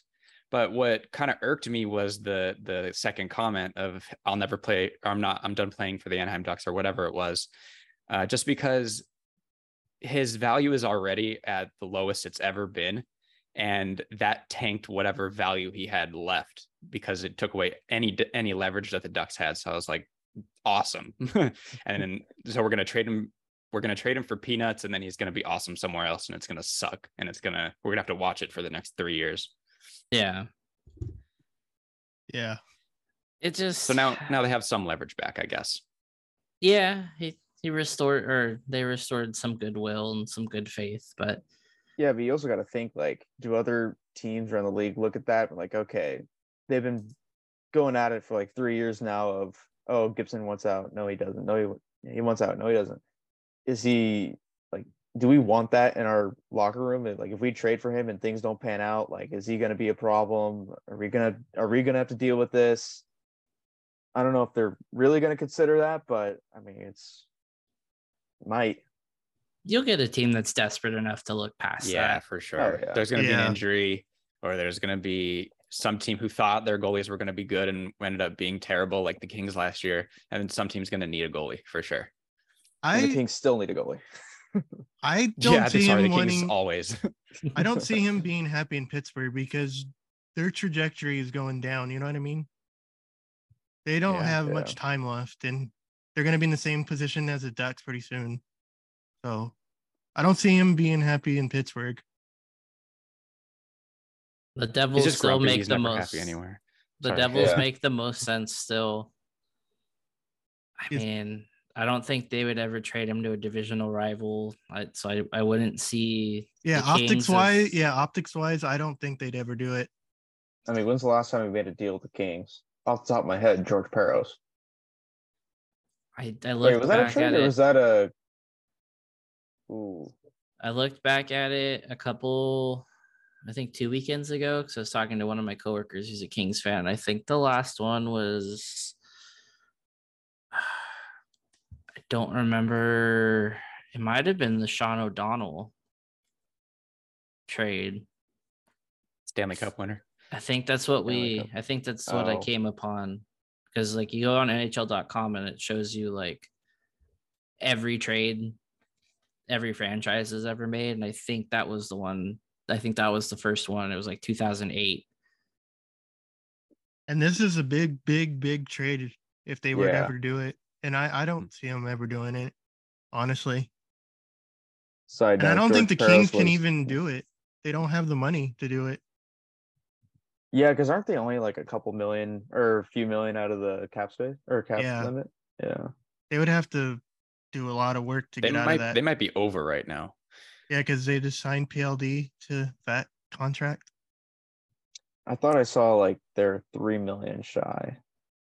By the way, the Peros trade was Colorado, not Kings. He just played for the Kings the year before. But I think Um, I like the strategy now of just, I'm glad that Gibson has said he's going to be patient.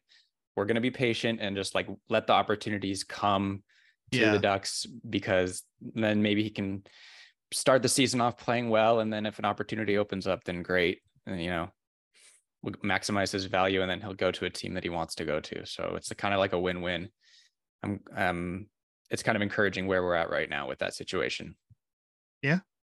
All things considered. Mm-hmm. Best of a And- bad situation.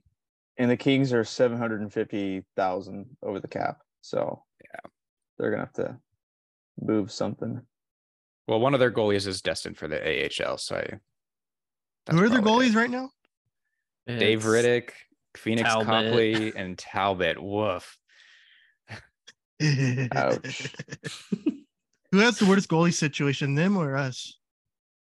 Them. Yeah, Them. definitely them. We Yeah. just have a Dostal. bad defensive situation. yeah. Ours isn't a goalie thing. Can you imagine That's our true. goalies with like what Carolina's defense? Or Oh my something God. like that. The way It's the middle of the road defense.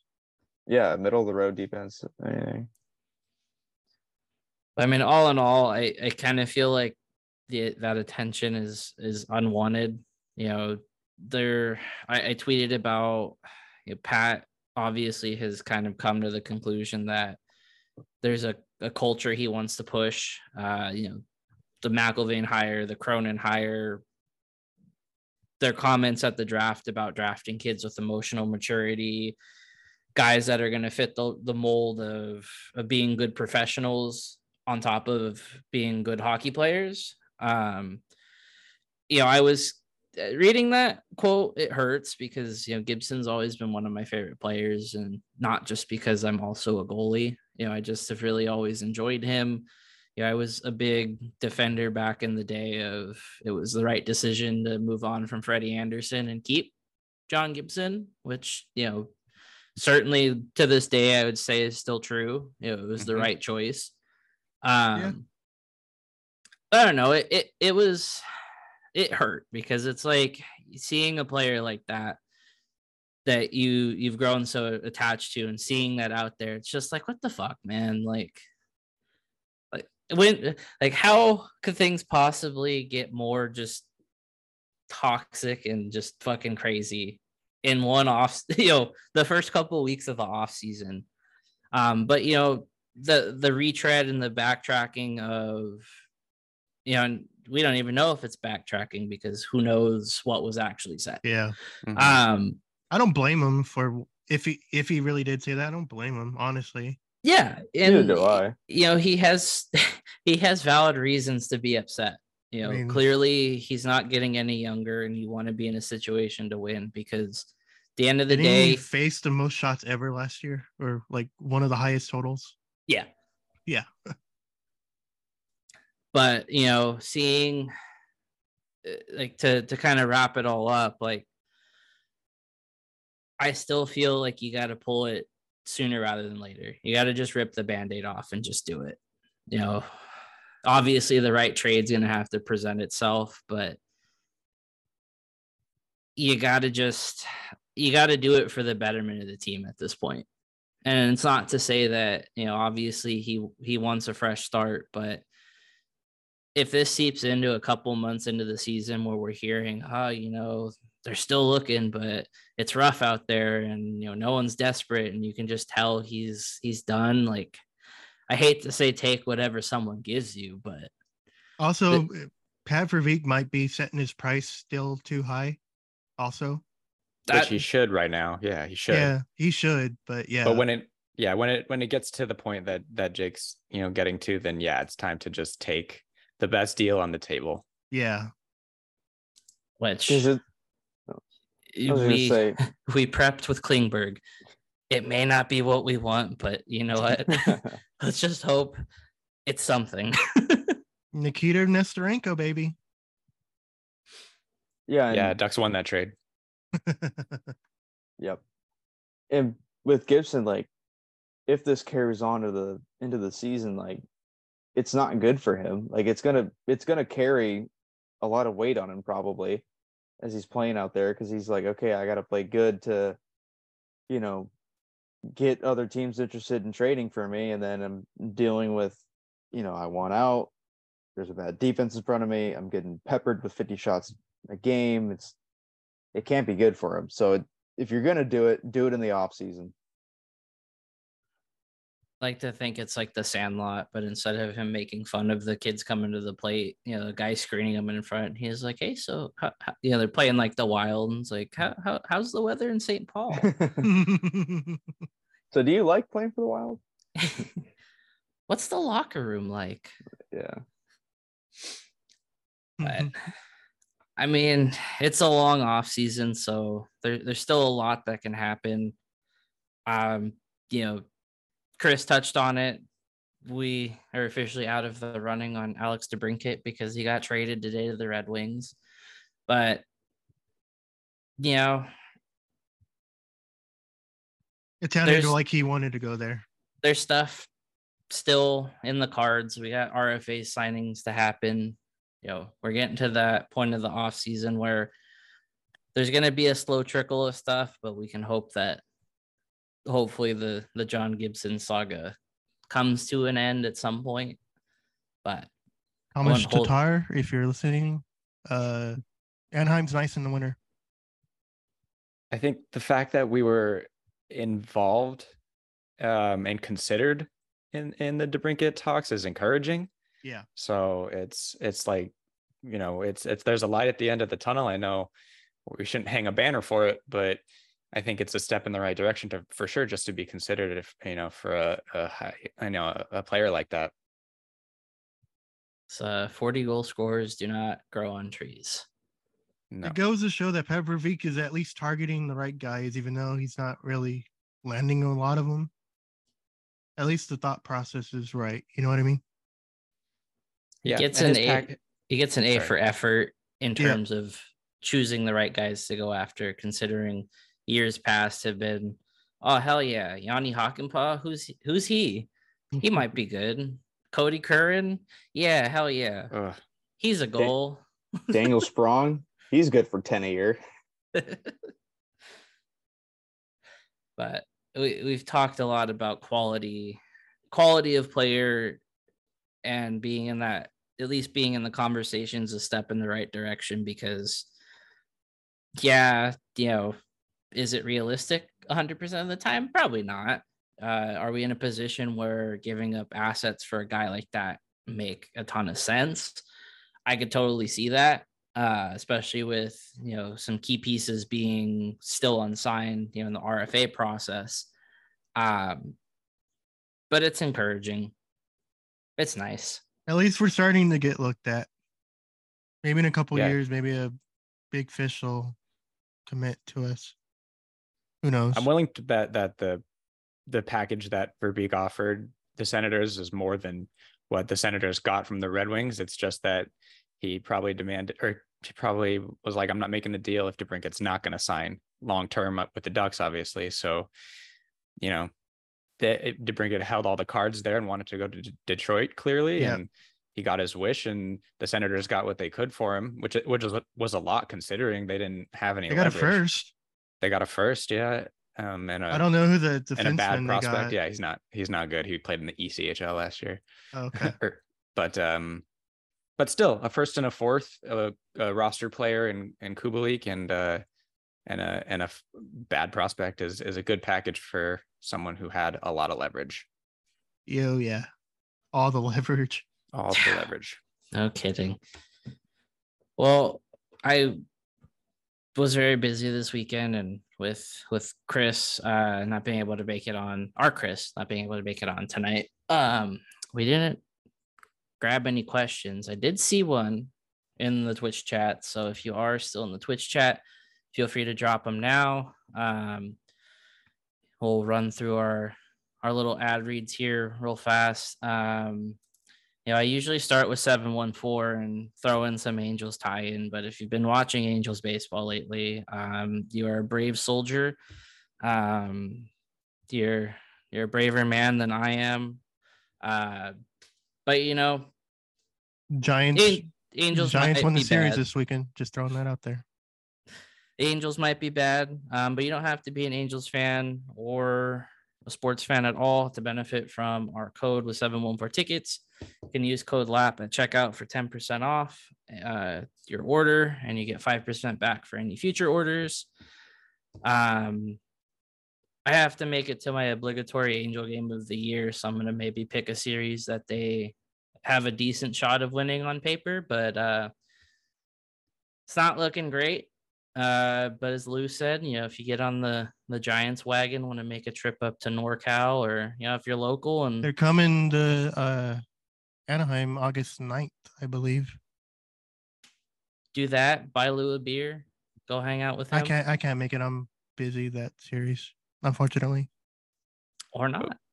Go see Taylor Swift at SoFi. 714 has tickets. No one else does. They do. Damn right.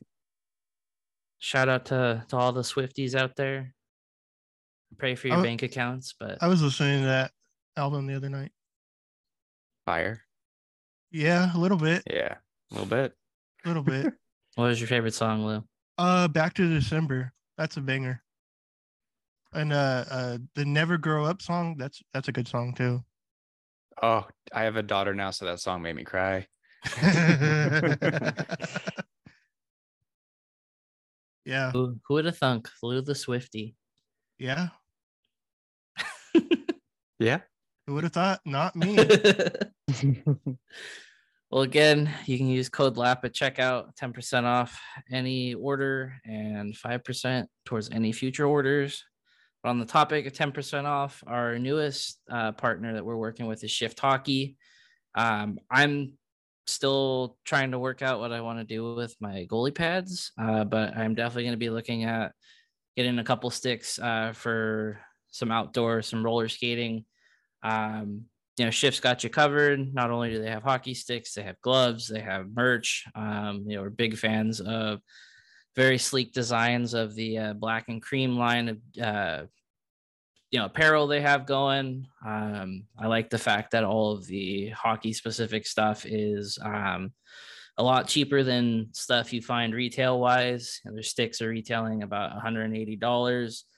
You can buy them in 3-packs. You can buy them in 5-packs.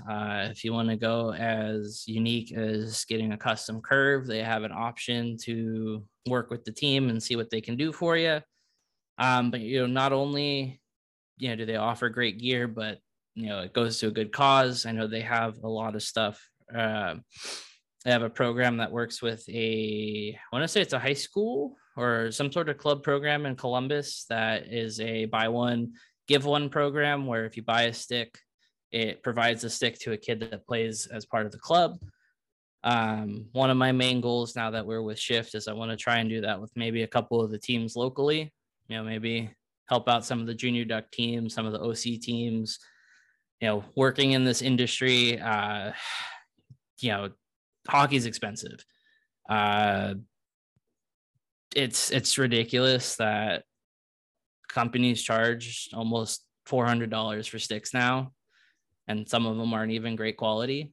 I won't name names, but one of them starts with a B. Causes like this are great because hockey's such a great sport, but it's so inaccessible to a lot of kids just because of that cost to get into things. And having brands like Shift that do things like this to make it accessible for those communities, for those kids, it's just a great thing to see. You want the sport to grow, but hampering that by making everything so expensive just doesn't do it. But you can use our code LAP10 at checkout, and it's 10% off of anything you get in the store. Just can't be partnered with any deals or any coupons they have going currently. So check out our guys over at Shift. We're happy to be partnering with them, and it'll be exciting to see what we can do with them down the line. I think we maybe should get in some talks of doing some lap gear. Get some custom lap sticks. Oh yeah. Get Lou out there on some rollerblades or some ice skates. Oh no.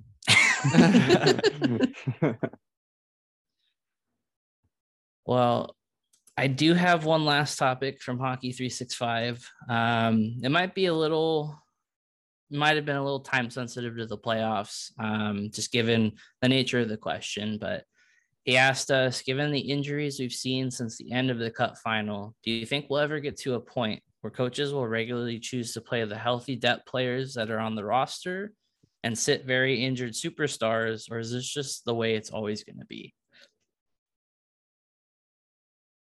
I would I like to think- think they would play the Yeah. healthy player, but who knows?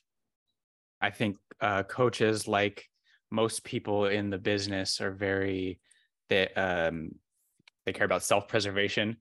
And if you Mhm. sit your star player for a depth player and you lose the game, you're gonna have your job questioned. So it's gonna take a coach or a management team with a lot of balls and a lot of job security to pull that off and to maybe ignite a change. But for now, I don't see it happening just because everyone's so risk averse. And a lot of the times, they ask the player, "Are you okay?" And of course, they're going to say yes. Their arm's hanging on by a ligament, and it's like, "Yeah, I'm fine. I can play." Yeah. So I don't see it changing in the near future. Maybe down the road, it changes. But I mean, like Pat was saying, like you got to have balls to say, like, you know what, we're going to play Brock McGinn instead of Trevor Zegras in this postseason because Zegras is banged up. He's the head coach, and the whole coaching staff and front office is going to get a lot of heat for that, especially if they lose. And I don't know. And at some point, you got to think, okay, how injured is he? And does a Trevor Zegras at 80% or maybe even 40%? That was a big jump off. I don't know why I said 80 at first. Either way, does Trevor Zegras at 40% play better than Brock McGinn at 100% or whatever the situation is? I think that has to be the main question. Yeah, definitely. And I can see the nature of this question stemming from, the stuff we've found out about Tkachuk, having to be helped out of bed and dressed by Brady to even show up to the rink. Radko Gudas too. Gudas, Well, he actually had to not play. Like he sat out a few Yeah, he games. had to set out. I mean, Ekblad played a lot of that cup final with a broken ankle. Like, to me, I think the only way it would change is if it's it's either like an injury that was caused by like a violent play, or it's something that just completely like knocks a guy out, like worse than, whatever injuries kept like Shea Weber out. We saw it a little bit to an extent with Kessler. Like he tried coming back after the 17 run and just couldn't do it because of his hips. That's kind of the nature of having that surgery. I don't think it's very easy to come back from having your hip replaced by a metal ball. But I think it's going to take something super extreme for that to ever be a thought, just because that warrior mentality is so ingrained into hockey, especially at the NHL level, that, like you said, is a guy going to go and say, "Oh no, I can't play. Like, I can't do it anymore." Like, if they feel they realistically could go out there and still do their job, they're 100% going to say yes. Like, it's dumb. Is it bad for your health? 100%. But there's a reason they get paid all the money to do this. Like, they're the best of the best, and they want to go out there and prove that they are. Like, you're not going to change that guy's mind. And it sucks because we've seen a lot of players that their careers I wouldn't say have spiraled, but we always looked at Silfverberg in high regard, and injuries started to catch up to him, and not to an extent where it was keeping him out of playoff games. He was never that guy that was the integral piece that held everything together. But we look at how we view him now, and it's like, oh, okay, one more year and we're not having to deal with his money anymore. Mhm. Where before it was just like the dude was money and everything. He could score for you. He was the shootout guy. And it's like, I don't think we realize as fans that they don't, as players, see that like they're entertainers at the end of the day. And they also, on their end, this is their job. Like, do you want to sit out and not that they're going to miss out on money or anything, but like, Yeah, didn't Linus Ullmark play with like an injury in the playoffs? a lot of guys did. I mean, Olmark, Like if Montour. if Jeremy Swayman plays some of those games, the Panthers might have not have advanced. You know what I mean? yeah. And I guess where I'm getting with it is it's hubris. It's wanting to still go out there and prove, you're out there for a reason. But I don't know. It would be it'd have to be something very, very like life altering for it to ever be an option, personally. Well, our one question we did have in the chat, and it's probably good we didn't have too many just because we are pushing 2 hours here. But it comes from JC Lee in the chat, and they ask, which of our prospects, not named Leo Carlsson, do you think would or could become a solid NHL top 6 player?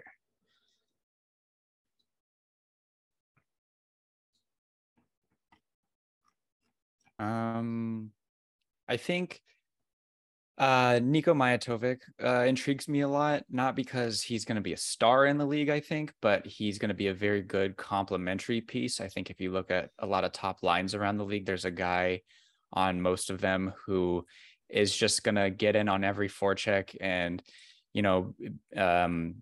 be really strong in front of the net and have like good skills in small areas. And, there's you need someone on the other end of these Trevor Zegras, like behind the back passes. And I think that can be a guy like Mijatovic who's going to get the puck for him and then finish his plays. So I guess that's my pick right now. They don't have a ton of like high end forward talent. Yeah, they don't have a ton that really catches my eye. So I'm kind of gonna go off of recency bias and say Nikita Nesterenko. I was really impressed. Good one. I was really impressed with how he played in his short time in the NHL, and obviously seeing him at development camp, he looked really good too. Even though it's development camp, but I don't think he's ever going to play first line minutes, but I think he's a good, like, at his potential, he could be a solid second line, winger. But right now, I think he's, borderline, top 6, bottom 6, second, third line player. It is intriguing. It was cool seeing him out there playing with Carlson, getting some reps. The two lanky guys with the very long reach was cool to see out there. I think it would be a stretch, but if I had to guess that if there's ever a guy to really impress and somehow get the minutes in the top 6, I'd say Nathan Gaucher is a good shot. Just because he's one of those guys that's flown under the radar and had a really solid year after his draft year. But you're having to beat out now Leo Carlsson, Mason McTavish, and if you are insistent on keeping Z as a center, he would have to really, really, really take that step above.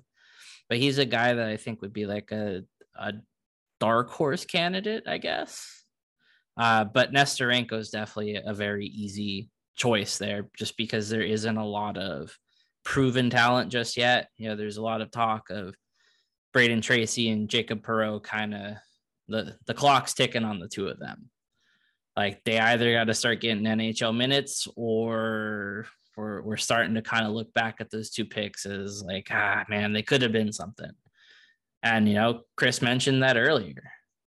You're not every draft and not every prospect you take is going to be a slam dunk every time. And you're going to have a few duds, for every guy you get, like a Trevor Zegras, you have a draft pick that's a Nick Ritchie. Are those two completely different players that you should never be drawing comparisons to? 100%. Unnecessary shot to Nick Ritchie, but but I necessary. mean, the same. Every shot's necessary.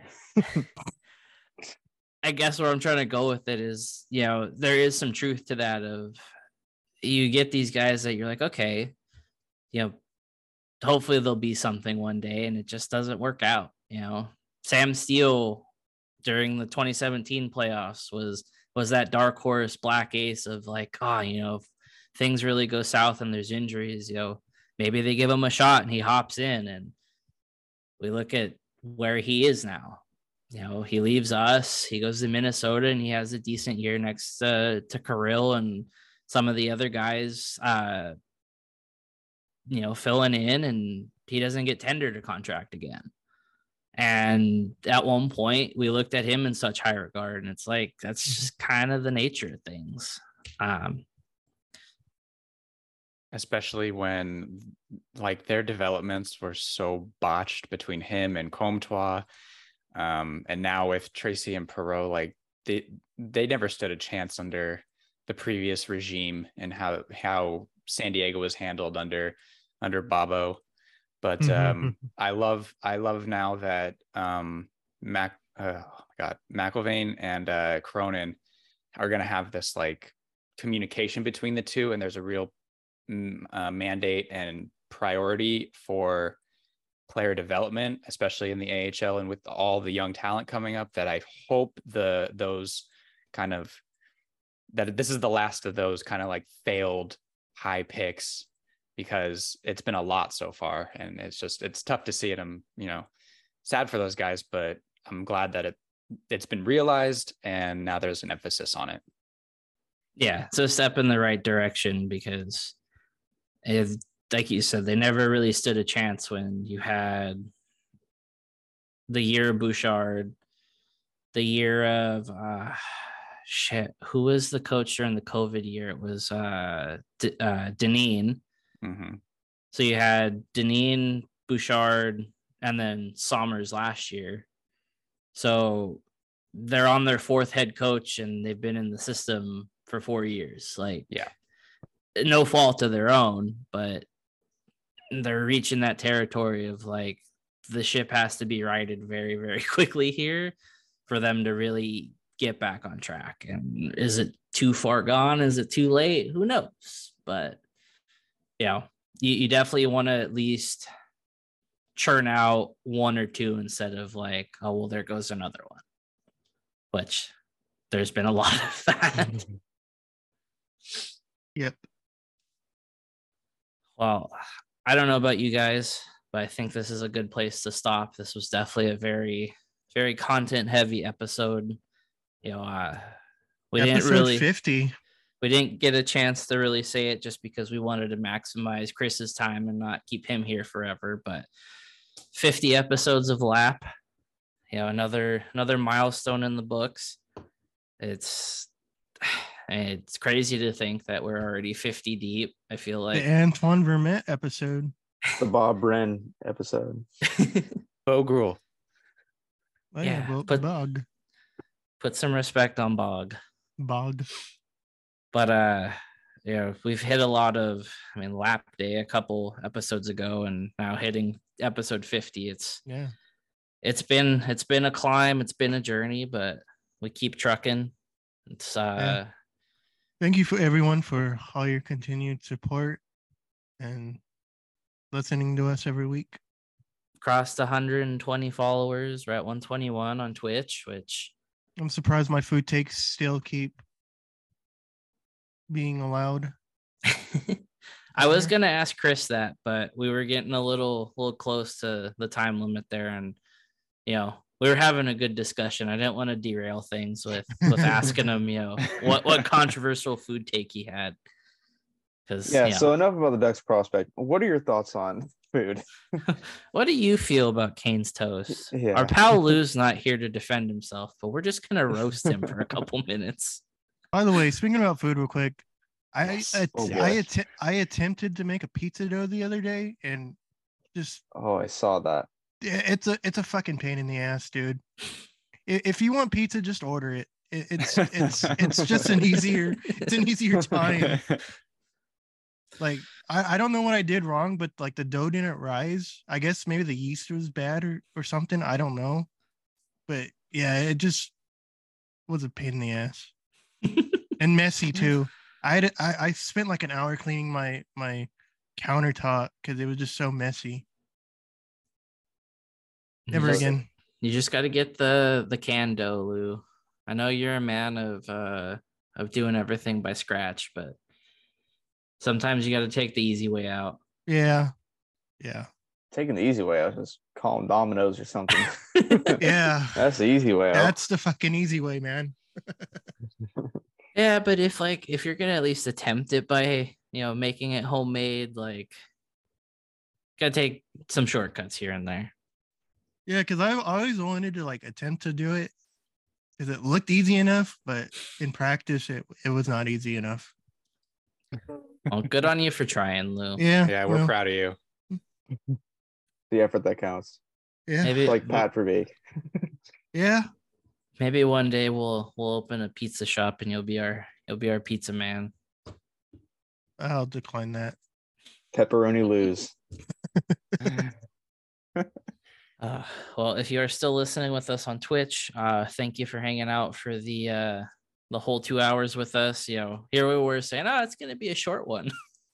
But a big thank you again to Chris Peters for hopping on with us. Very big shout out to our Chris for making that happen too. Yeah. It was a very shot in the dark, kind of like, hey, you want to do this? And thankfully Chris agreed. And we hope that what he said, not only about Carlson, but just kind of the Ducks prospect system as a whole, kind of eases some minds, because it's been a weird 2 weeks. A little bit. Which may precede a very weird season, but at the end of the day, we're almost to hockey season again. We're going to start seeing the prospect tournaments, rookie camp. Next thing you know, it's going to be training camp, and we're going to be complaining about the season already. So It's already July, so a couple more months. we will leave you here. Thank you for listening as always, and we'll catch you next week. Bye. Adios.